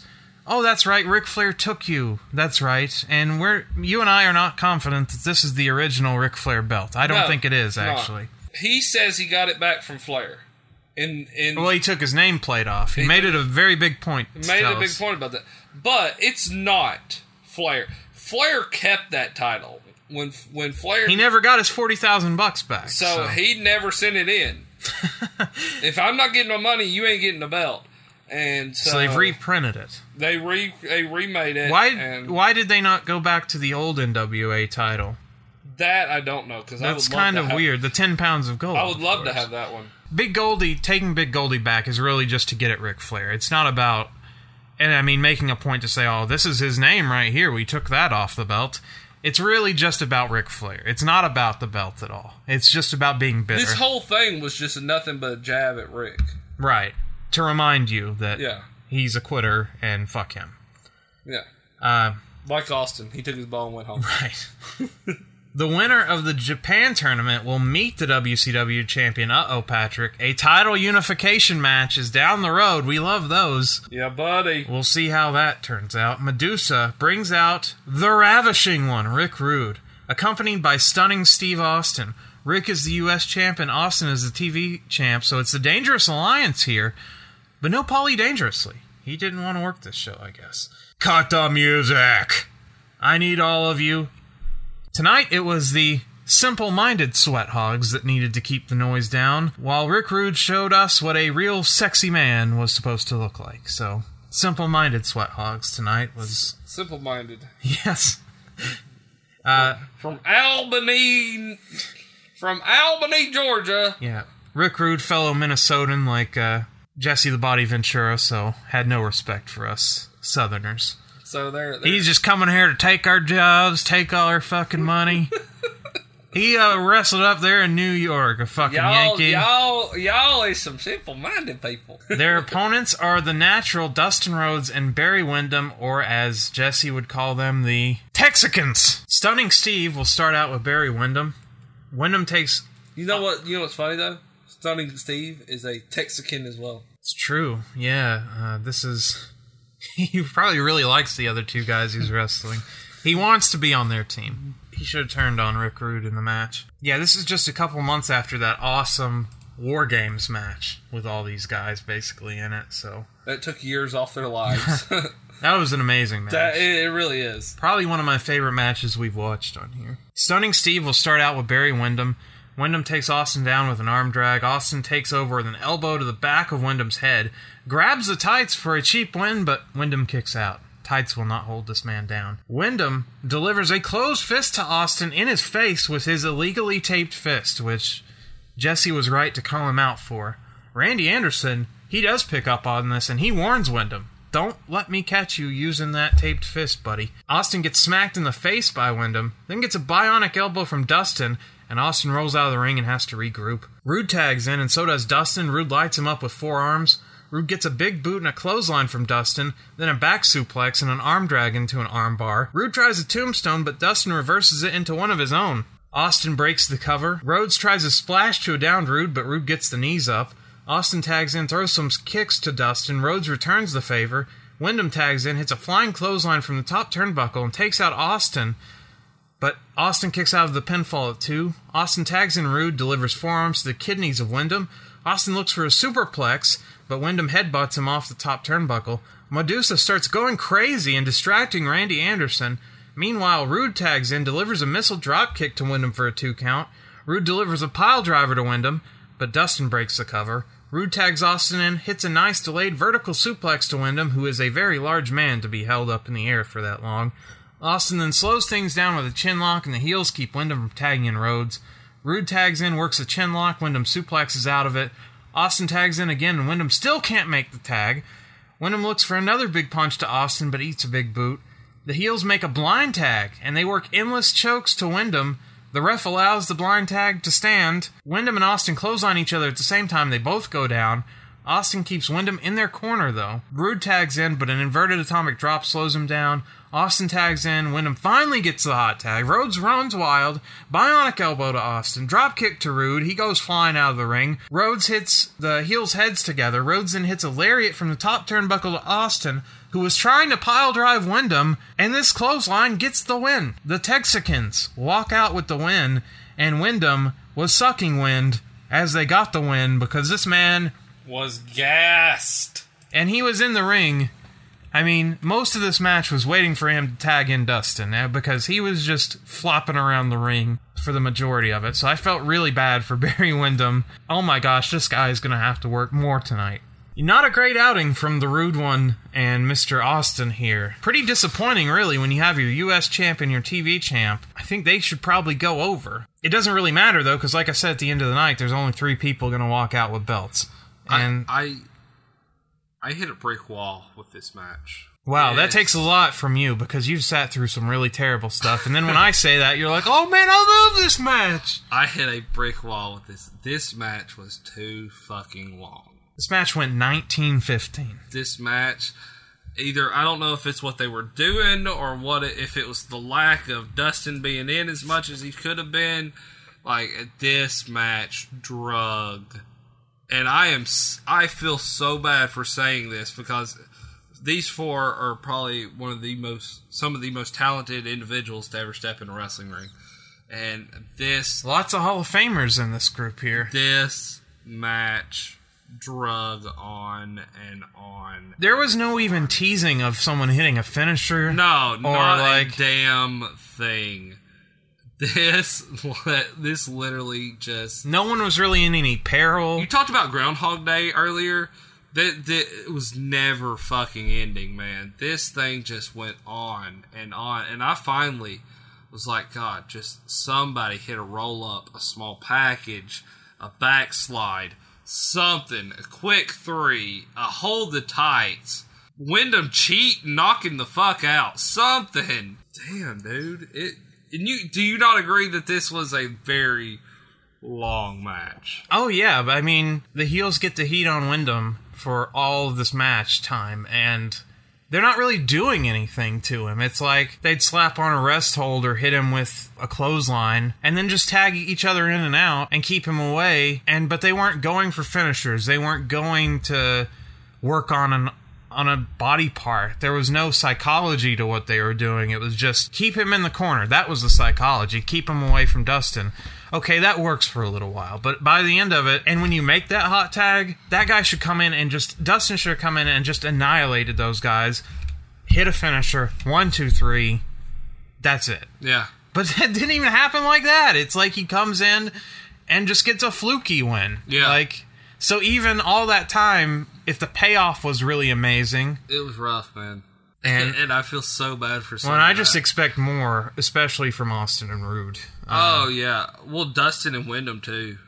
And when I hit this match and I started looking, because I did look ahead, I didn't skip ahead, but I looked ahead and saw that I was like, we have 1, 2, 3 more tag team matches. I was like, if it's going to be like these, dude, I'm sorry.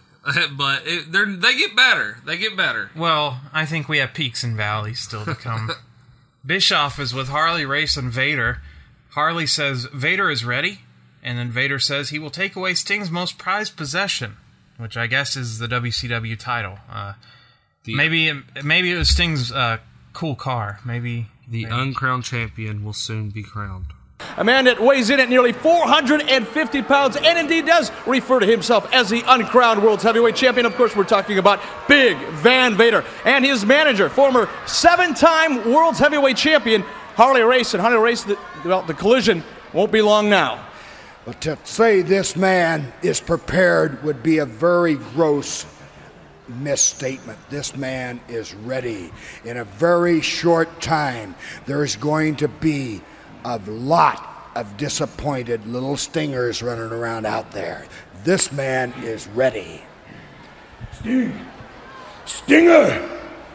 In just a very short time, Vader is going to take away your most prized possession.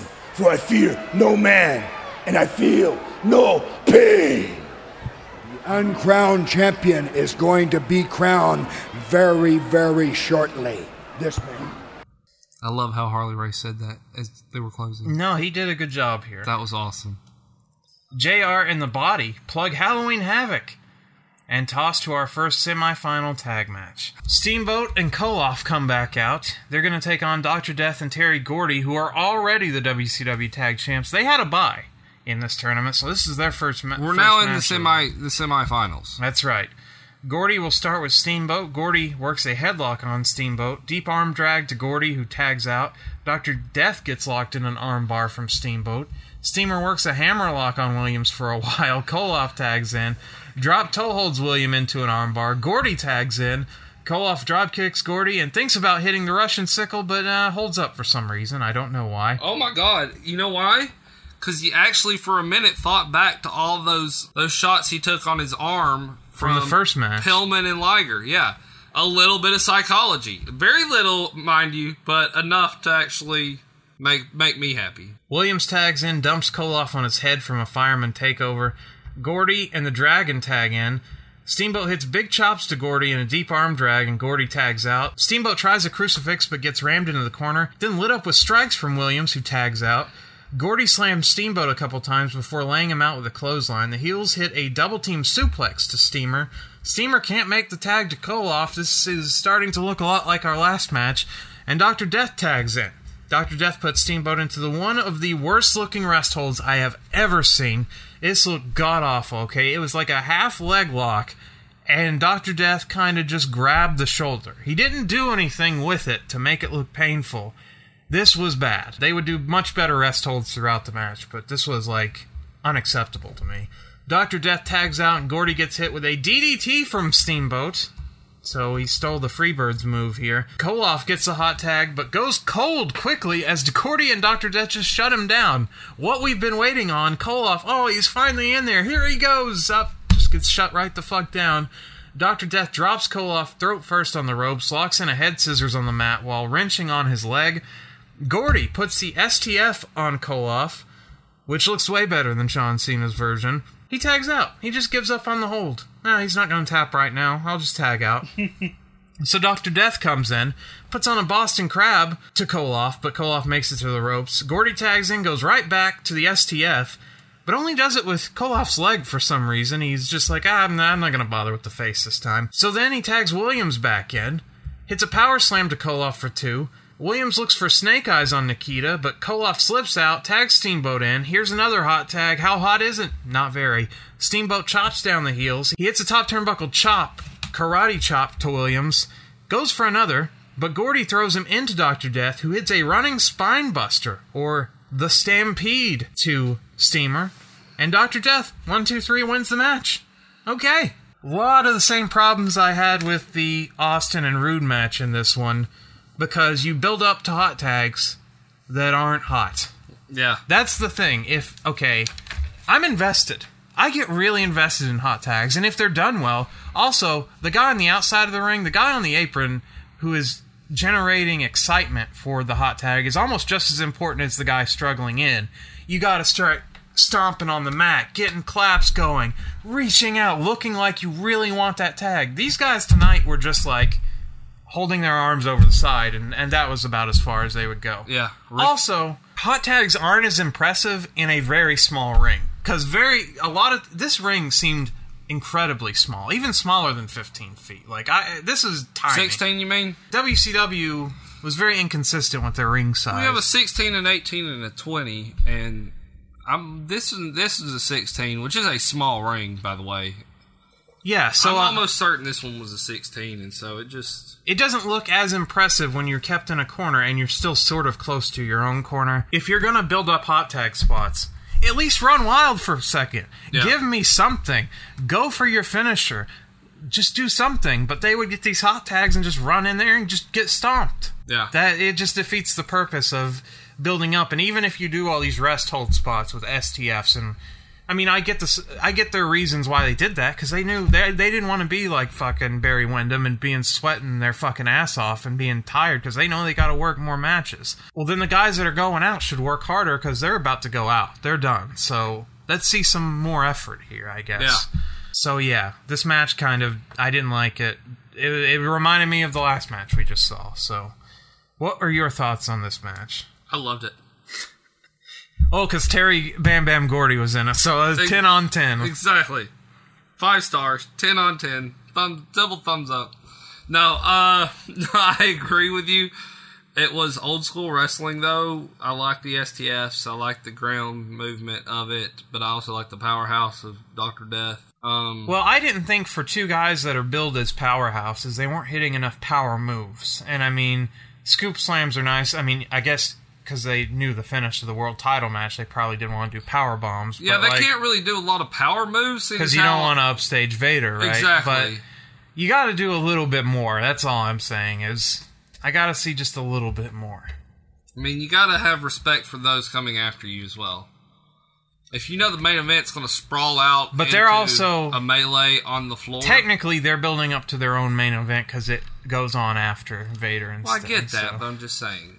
You're told, like, hey, let's work this specific way because I'm going to have him, a smart booker, it's like, I'm going to have him do this. So I really need you to kind of, you can do it, but kind of really try to shy away from it as much as you possibly can, but have a good match, you know. And I think that's what they were trying to do. It's because they knew going into our singles bout that was what mostly it was going to be about. So Hase and Hashimoto are out next. They'll take on the Texicans. Hase starts with Dustin, but Dustin quickly says, you know what, I don't want to wrestle, so he tags in Wyndham. Wyndham comes in, hits an arm drag to Hase. A test of strength with Hase. Boy, the best test of strength I saw tonight was in our singles match. It was I've never seen a crowd pop for a test of strength like they popped for that one tonight. But this one they did not pop for, as test of strength with Hase ends with Wyndham getting a kick to the face, and Hashimoto just tags in. They try a test of strength again, but this time Wyndham suplexes Hashimoto. Rhodes tags in. Hashimoto no-sells some shoulder blocks from Dustin. Hase tags in. They exchange hammerlocks and arm bars. Wyndham tags in, hits an axe handle smash, a scoop slam, then hits some European uppercuts. Where did that come from? I need more of that. And then he takes Hase to the mat. Wyndham and Hase exchange some strikes, and Hashimoto comes back in. Hashimoto tries to fully extend an armbar on Wyndham. Ronda Rousey looking armbar here. Yeah, it was impressive. but Hashimoto has to break his attack when Wyndham gets to the ropes. Rhodes tags in, elbows Hashimoto, drops some knees on the arm of Hashimoto. Rhodes lands some strikes, another bionic elbow to Hashimoto, who stops Rhodes with a kick to the midsection, a scoop slam, and a spinning heel kick. Hase and Hashimoto hit a spike pile driver to Dustin Rhodes. That should be the finish, right? No, it's not. Hase then holds Dustin for a double team move, but Wyndham saves the day, but Rhodes still ends up getting suplexed by Hashimoto, and then eats a double suplex from the Japanese team. Hase locks in a Boston Crab to Dustin. Wyndham breaks it up. Hase hits a belly-to-belly throw to Dustin. Wyndham tags in and suplexes Hase after a big boot and then a power slam. Both teams brawl for a second. Rhodes sends Hashimoto to the floor. Wyndham hits a lariat on Hase and wins the match. There you go. A clothesline from heck wins the match for the big Texican, Barry Windham, and they will be going to the finals to meet Terry Bam Bam Gordy and Dr. Death Steve Williams in a match that was better than the last two, but not by much. Your main event is going to be outstanding. I don't know about that. You mean the main event of the singles match? Yes, that would be outstanding. The tag match, don't know about that. Ron Simmons joins Tony and Magnum TA, and he says, hey, what's up with this title match happening next? Tony and Magnum explain to him about the title match, and then Ron says his road never stops or slows down, and he's going all the way for that world title. How right he would be at Halloween Havoc. So Simmons wants the world title again. Right now, though, it's time to talk about Big Van Vader and the man called Sting. Vader has his giant Mastodon helmet on. He brings it into the ring, sets it down, and steam shoots out of the helmet when he sets it down in the ring. One of the coolest things ever. This Mastodon helmet now needs to go into a Hall of Fame somewhere. Like, it needs to be in a museum. Well, I'd like someone to just send it to me. I'd like to just walk around in this just when I'm not working or whatever. And just. You'd like to actually have someone wrestle in it. He should have wrestled in it. That would have been good. Did he? I don't think he ever. No. He never took even a bump in it, right? No, I doubt it. It's probably way too expensive to try to break it or whatever. Yeah. The crowd pops huge for Sting as he comes out and he is wearing his American flag get-up and his makeup as he's Mr. America now all of a sudden for Great American Bash. Can you see by the dawn's Vader, not intimidated by Sting or America, no. And he just poses in front of Sting, shows him the guns, gives him a gun show. You know what time it is? It's 8:41. It's Vader time. They lock up in the corner, and Vader just starts laying in massive fucking forearms. He just starts decking Sting. Sting's face paint is already coming off. His head is bouncing. He's just hammering this guy. And then he batters Sting with more shots to his face and his back. A short arm clothesline, and Sting is like, holy fuck. And he rolls out of the ring to regroup. This is your babyface hero. And he's like, oh fuck. Oh fuck. What have I just walked into? So Sting needs to regroup. Yeah. So Vader poses while Sting regroups. Vader no-sells a Sting clothesline. No, just not selling. I won't move for that. Sting tries a crossbody, and Vader just catches him and dumps him on the mat. I love that. Sting then dodges a Vader splash, which is not a Stinger splash. It's much bigger than that. Much bigger. Then he hits a back suplex and fires up and clotheslines Vader over the ropes, and the crowd is going nuts for this comeback. Like ding, ding, ding, 2 minutes into the match, this comeback. And Sting goes, woo, and you think this guy, oh my god, this is over already. This guy's gonna kick this guy's ass. It is over. Ding, ding, ding, DQ. He went over the top rope. You know what? WCW rules is in effect in this match. He can't go over the top rope. If you throw your opponent over the top rope, you're disqualified. That's illegal. Sting comes out to retrieve Vader. Harley Race barks some instructions at Vader. Vader gets back in the ring, and they want a test of strength. But Sting, he chicken shits out of it. Again, your hero is like, nah, I don't think so. But he finally does do it, and Stinger just decks him. Jesse thinks he thumbed him in the eye, but I think he just punched him. Thumbed him in the eye. And then he throws a few more before drop-kicking Vader to the apron. Sting suplexes Vader into the ring. Sting gets slowed down, though, when Vader no-sells a clothesline. Then Sting big boots Vader, inside cradles him, only gets a 2 count. Vader goes to regroup with Harley Race. Sting tries a sunset flip on Vader, and Vader, this man is fat, so he just sits down on Sting's chest, and then Vader poses because he's like, ah! Vader then drops some leaping elbows to a down Sting, followed by a big splash.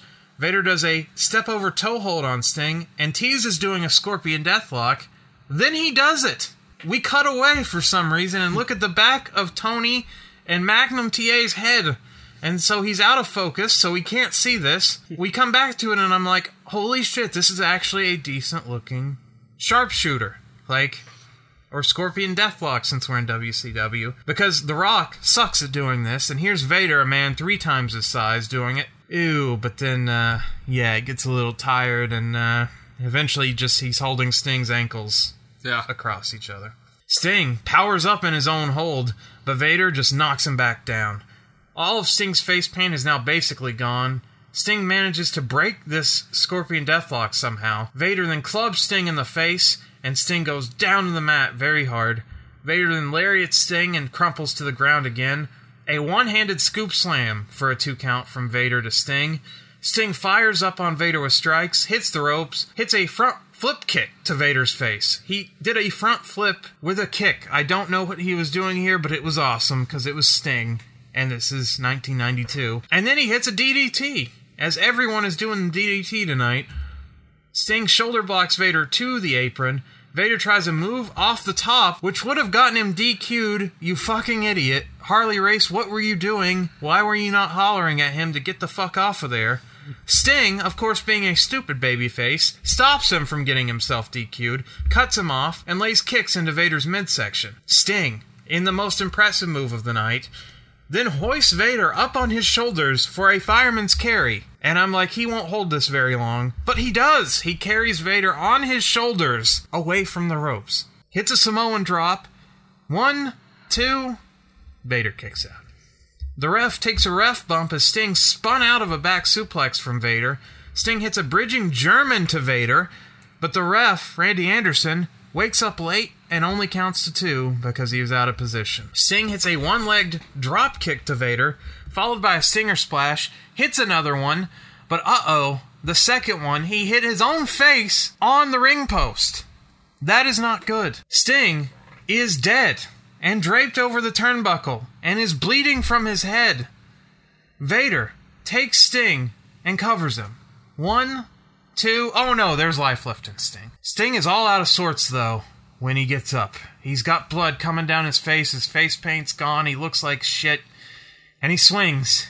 But he just swings and falls flat on his fucking face because he is out of it. Vader scoops up what's left of Sting, hits a nasty powerbomb. This is ugly. And 1, 2, 3, holy shit, Vader just completely beat Sting cleanly. 1, 2, 3 with a powerbomb. Sting looked like Superman and still came up short. So, your winner and new WCW World Heavyweight Champion. It's time. It's time. It's Vader time. And the crowd goes mute, as this was not what they wanted. Yeah. There was one star tonight that really got this crowd going, and he just came out here and got his ass kicked. Yeah. And left in a bloody mess. Any hope for the tag team main event was gone at this point.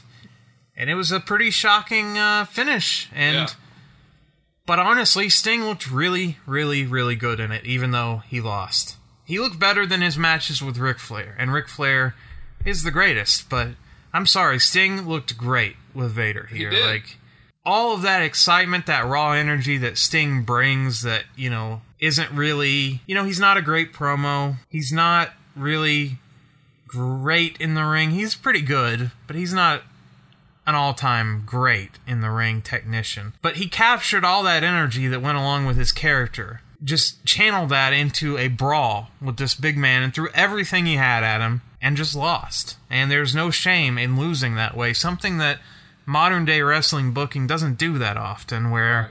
Because they're so scared. Oh, we gotta protect Sting here. We gotta protect Sting. Well, Sting was protected here, but he still lost. Sting lost cleanly. I mean, Vader didn't have to cheat. And so both men came out of this looking really, really good. Yeah. And you have a new top heel, a minted top guy, basically, in your company, a new foil for Sting. I mean, you can get another year out of this if you did it right. And I just thought it was excellent. It was just... Without this match, I would not watch this show. This is actually the only thing I go back and watch on this show. But it's an outstanding match. And they had no right to even want to perform to this level. Especially if you're in Sting's position, you know you're losing the title on a match that's all tag team matches. You're not even the focus of this thing. And you're going to drop your belt, this belt that you've been started and stopped with before, you know? And he could have just gone out there and wrestled like Michael Hayes tonight, not giving a fuck about this. Yeah. But he went out there and did the absolute best he could. I just thought this match was really great. Oh, it's an outstanding match. The biggest moment, like I said, in Vader's. Well, in his American wrestling history, for sure. Probably the best match we've watched in quite some time on this show. I think it's better than SummerSlam 02 with Shawn and Triple H. I really think so. This just has a lot of good going for it, and didn't rely on heel interference and just shortcuts, and I loved it. So yeah, and having Harley Race out there at ringside with him, you know, coached him but not getting involved, only added to it. So the referees all come out to scoop up Sting, including Nikita Koloff, his best friend. He decided to come out now. And Ron Simmons. Oh yeah, Ron Simmons, yes, the other two faces. Come out to scoop up Sting. Did the Steiners come out? No, they came out for the main event. Oh, okay. That's right. They were too busy worried about these fucking belts that they would never get. JR, The Body, Magnum, and Tony remind us that Sting is the best and only made one mistake. So really, all that you watched, if it wasn't for that one thing, which, by the way, he kicked out of, the one mistake he made, he still kicked out of. So don't give me that shit, WCW. Don't try to take this away from my man, Leon White, because, no. Sting lost this match. Yes, he did make a mistake, but he made a mistake by getting in the ring tonight, okay? That's the mistake he made. Eazy-E is with Harley Race and Vader. Hey, Mr. Race, you had to be shocked. What do you mean, shocked? It went exactly like we thought it would. Vader says, the pain game is over, and he's the world champ. Yeah. All right, thanks, Jim Ross, Jesse Ventura. I am with the new World's Heavyweight Champion, Big Van Vader. And let me start off with you, Harley Race. You had to be shocked, like everyone else, at the power of Sting. What do you mean, shocked? It went just like it was supposed to be. This man is the greatest athlete on the face of God's green earth, and we just showed every little stinger out there that the myth is gone. The myth has been destroyed. This is the king of athletes, the king of wrestling. The man in wrestling today is Big Van Vader. All right, how about it, Van Vader? Already people talking about the rematch between you and Sting. Will we see a rematch, Van Vader? To me, the pain game has been taught. The lesson has been learned. And brother, the pain game is over for Big Van Vader. Stands on top of the world. The heavyweight champion of the world. Yeah! Well, wrestling fans, they talk about history here at the Great American Bash. This one may go down in history as the only heavyweight title match to show up on a Richter scale. Let's go back now to Jim Ross and Jesse Ventura. Okay, well, Vader, you probably could have come up with a better promo here, but that's okay. I'll forgive you. It's no tear in my eye, but Yeah. it'll do. Oh yeah, there's a tag team tournament we still have to finish. Why, I don't know. Gordy and Williams are back out to take on the Texicans. Texicans. I love that. They should be called that. The Steiner brothers come down to the ring as well. Hey, get the fuck out of here. They get sent to the back, rightly. Fuck off, you two.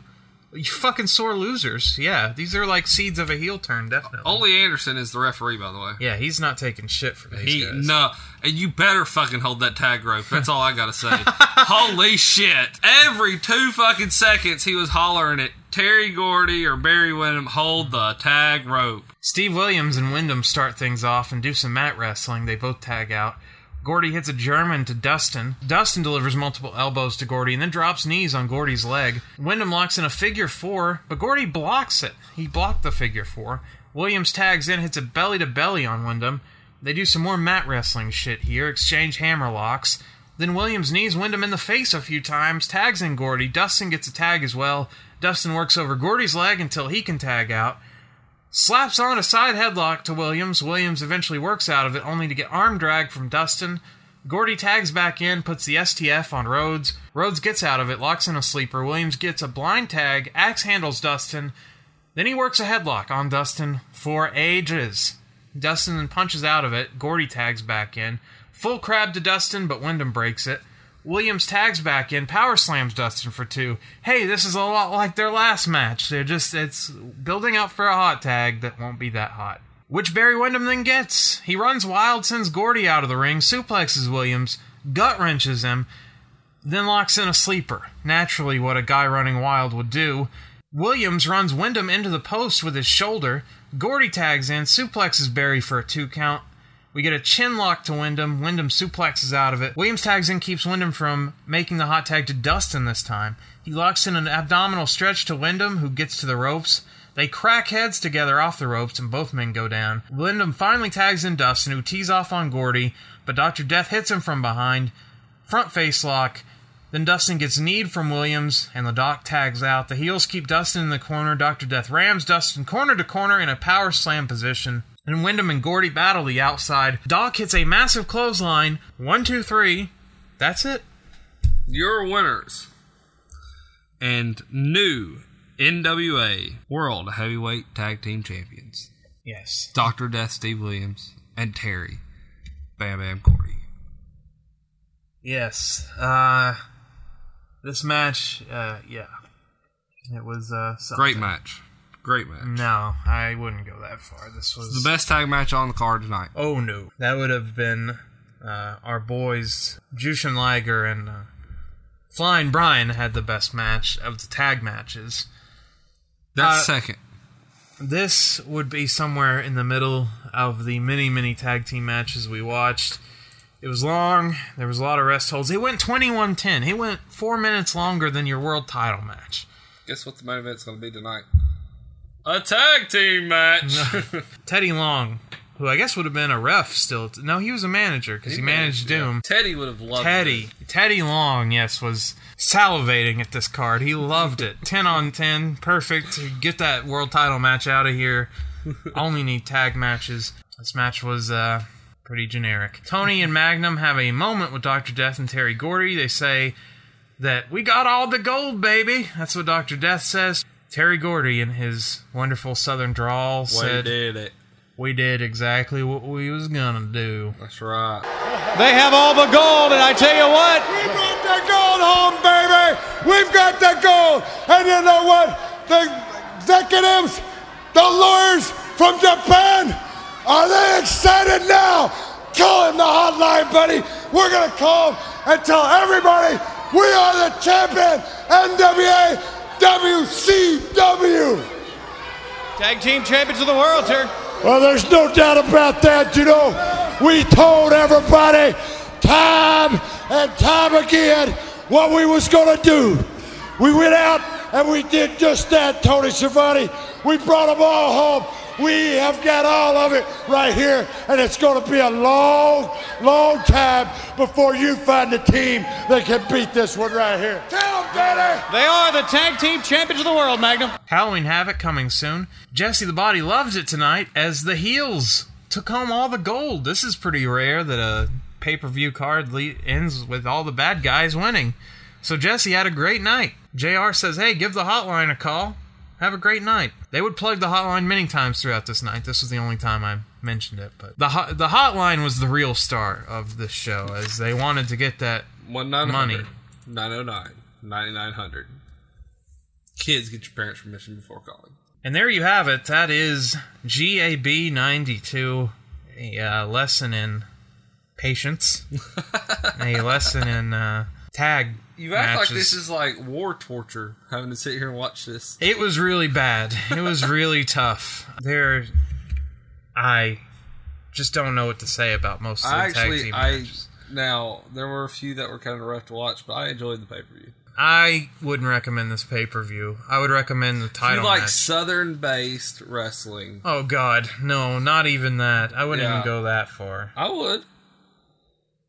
If you like sleeping, if you need help sleeping, and you can't find anything else to watch that will put you to sleep, there is nothing calmer outside of the fireworks at the start and the end of this pay-per-view. There is nothing that will wake you up and keep you going. You will be gone by match 5. You will be drift away into sleepland because hammer locks and chin locks and arm bars, heat spots, arm bars, leg locks, body scissors. Holy shit. These guys could have taken a nap in the middle of the ring. They probably should have. They would have had more energy later on. I understand why they had to do it, but that doesn't make it right. It doesn't make it entertaining. And all you needed to do was throw in one more singles match. They had a dark match with Super Invader and Marcus Bagwell. If they had thrown that in to give these guys a rest, maybe we could have expected more. Maybe we would have got more. Just throw that in somewhere. And then also have your World Heavyweight title go on last, because it was the best match of the night. And it had a shocking ending. And once that ending was done, whatever followed it was dead. It was not... Yeah, I compare this to Taker losing at WrestleMania for the first time. Because the crowd was such in shock after Sting losing to Vader.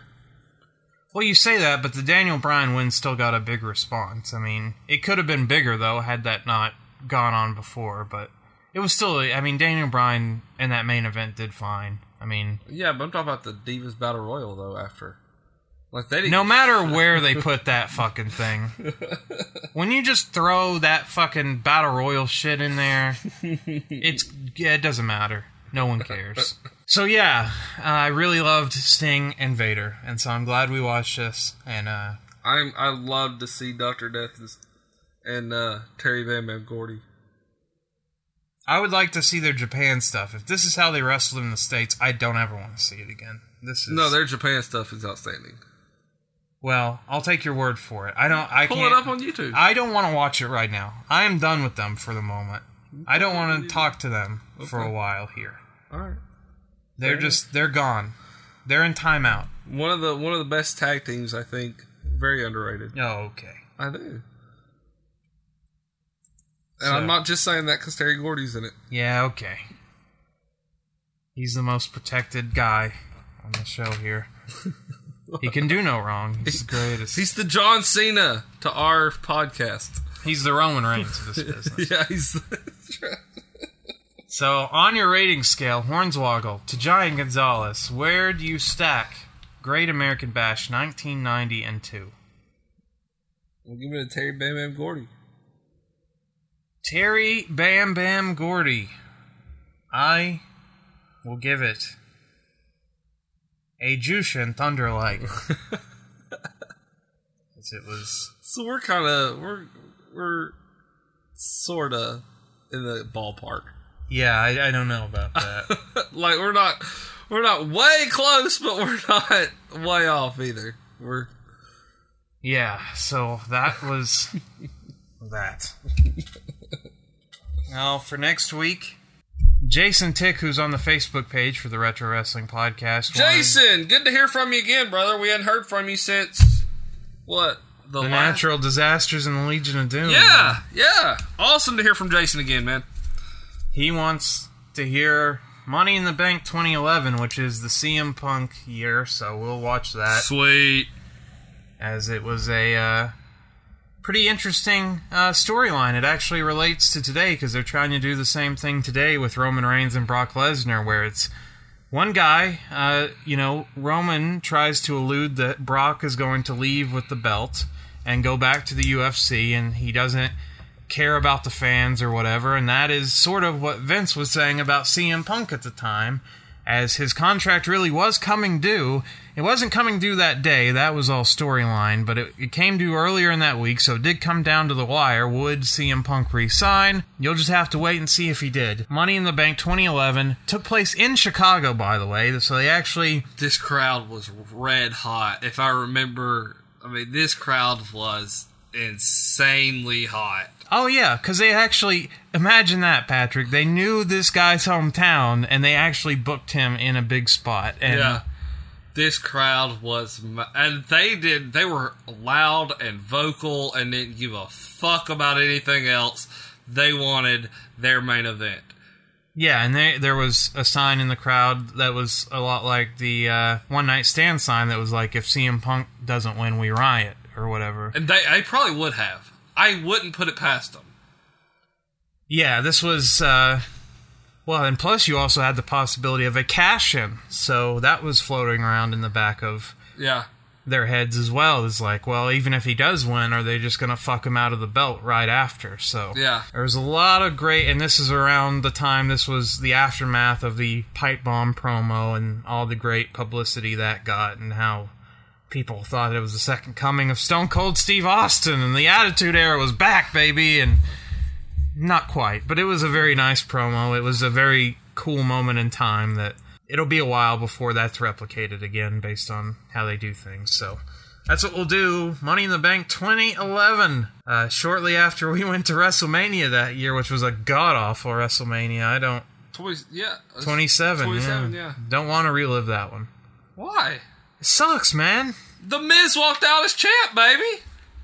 Aside from that fact... We had Jerry the King Lawler wrestle at WrestleMania. Yeah, but he wrestled Michael Cole, so... Okay, well, you're missing the... Austin hit a stunner on Michael Cole. Yeah, but he had hit stunners before, you know? Damn, dude, you're a half-glass empty kind of guy, aren't you? At the time, I wasn't so down on it, but... it's pretty bad. The Rock was there. The Rock guest hosted it. He was, but he wasn't there to wrestle. We were on the floor of the Georgia Dome. We were near the floor. We were on low risers, but we were on the floor. We were close to the floor. We were behind. Yeah, the building doesn't even exist anymore. We were behind Cole and King and everyone else. A long way back, yeah. So that's where we'll go next week, and that'll do it for this week. I'm Intern Alex. I'm the one and only, the greatest referee in professional wrestling history, Patrick Young. Saying, as always, my closing line's a clothesline. And bingo bango.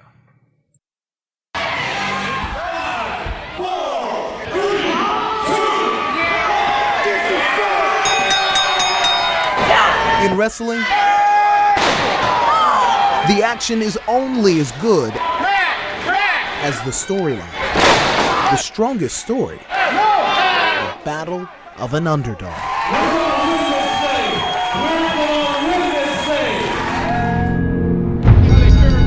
Matt Cappotelli, the fan favorite who fights to the last. Matt Cappotelli dusts his shoulder off. Why don't you just taking it to Charlie Haas? Spinning back up. To fans and friends. Everyone loved Matt. Matt Cappotelli, the Thrill Seeker. He had it. Beyond just what an entertainer would have. Oh, and a drop kick into the chest. He's the best. Genuinely wonderful human being. But now, a new challenger is on the horizon. The most aggressive there is. Grade 4. Cappotelli's most formidable glioblastoma foe. Which is yet ironically the most common, but also the most deadly form of brain cancer. You're telling a story with your face. You gotta react to action. Cappotelli's a trainer for Louisville-based Ohio Valley Wrestling. Telling a story with your body. His story is a sequel, a rematch. Cappotelli's first battle with brain cancer in 2005 was a drama-filled fight that played out as the world watched. He won a reality show 2 years earlier and a WWE contract. He was assigned to OVW in Louisville as a developmental trainee. But Cappotelli never made the call up to a full-time spot on the WWE roster. Setbacks kept him back in OVW. First a broken leg, then a concussion, and then this fateful blow. He got knocked out. When he came to, he just didn't have all his faculties. So Al and myself sent him to the hospital. I hadn't even thought I had a concussion. I felt completely fine. I thought they were going to look fine, nothing, go home. A team of doctors comes back and say, we find a mass in your brain. We don't know what it is. I'm not going to be able to live up to what this stands for. The cancer ended his in-ring career. And I pray personally that I can make an impact. The same fate that carried Cappotelli through 10 years of remission. In Jesus' name, amen. Now has him believing in a miracle. yeah, this is a significant tumor. In June, surgeons removed 90% of the mass pressing here on Capitelli's skull. A diagnosis of cancer like this is not a war, it's a military campaign. In other words, you fight battles, then you have to replenish, then you reorg, then you fight again. But it's a journey. 13,000 people die from cancer like this each year. It is terminal, and doctors say only 5% of patients survive 5 years. I'm gonna lock you down so you can't run from it. So far, the journey's left Capitelli with the effects of Parkinson's, but not the disease. It slowed his speech, emotional response, motor skills, and function. At times from the outside, you see the trauma inside his brain. And it was about a week before this happened, or a week after this happened, that we were supposed to debut on Monday Night Raw. And remind me of your question, because I just blanked out. Capitelli won't tap out.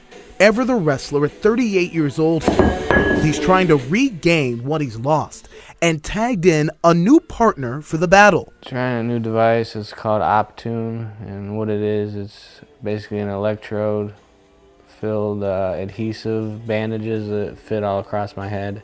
The Optune looks like a swim cap, but works to stop the tumor from growing. Basically, prevent brain tumor cells from dividing. It stays on 18 hours a day, in effect slowing time in his brain on the cancer cells. For Capitelli, treatment is like a four corners match with allies on every side of the ring. The love of his wife, his faith, science, and this business is his passion. I think it's his therapy. On this night, Capitelli is once again the star of the show. Hey. Former students, 30, friends, even some foes gather for a benefit wrestling event in his honor. Matt Capitelli's story, though it seems unfortunate, I want it to be portrayed as a story of hope, unending hope. Fans around the world have formed Team Cap. A lot of you might not understand how much this moment means to me. Rallying behind their champion, raising more than $30,000 to help him with medical expenses. Because it's times like this that you need to know who's in your corner. We got your back, my friend. We got your back. No doubt, Capitelli's back is on the ropes. When I do get through this, that's right. I do finish this. But he wrestles with life the same way he did in the ring, believing he will triumph one more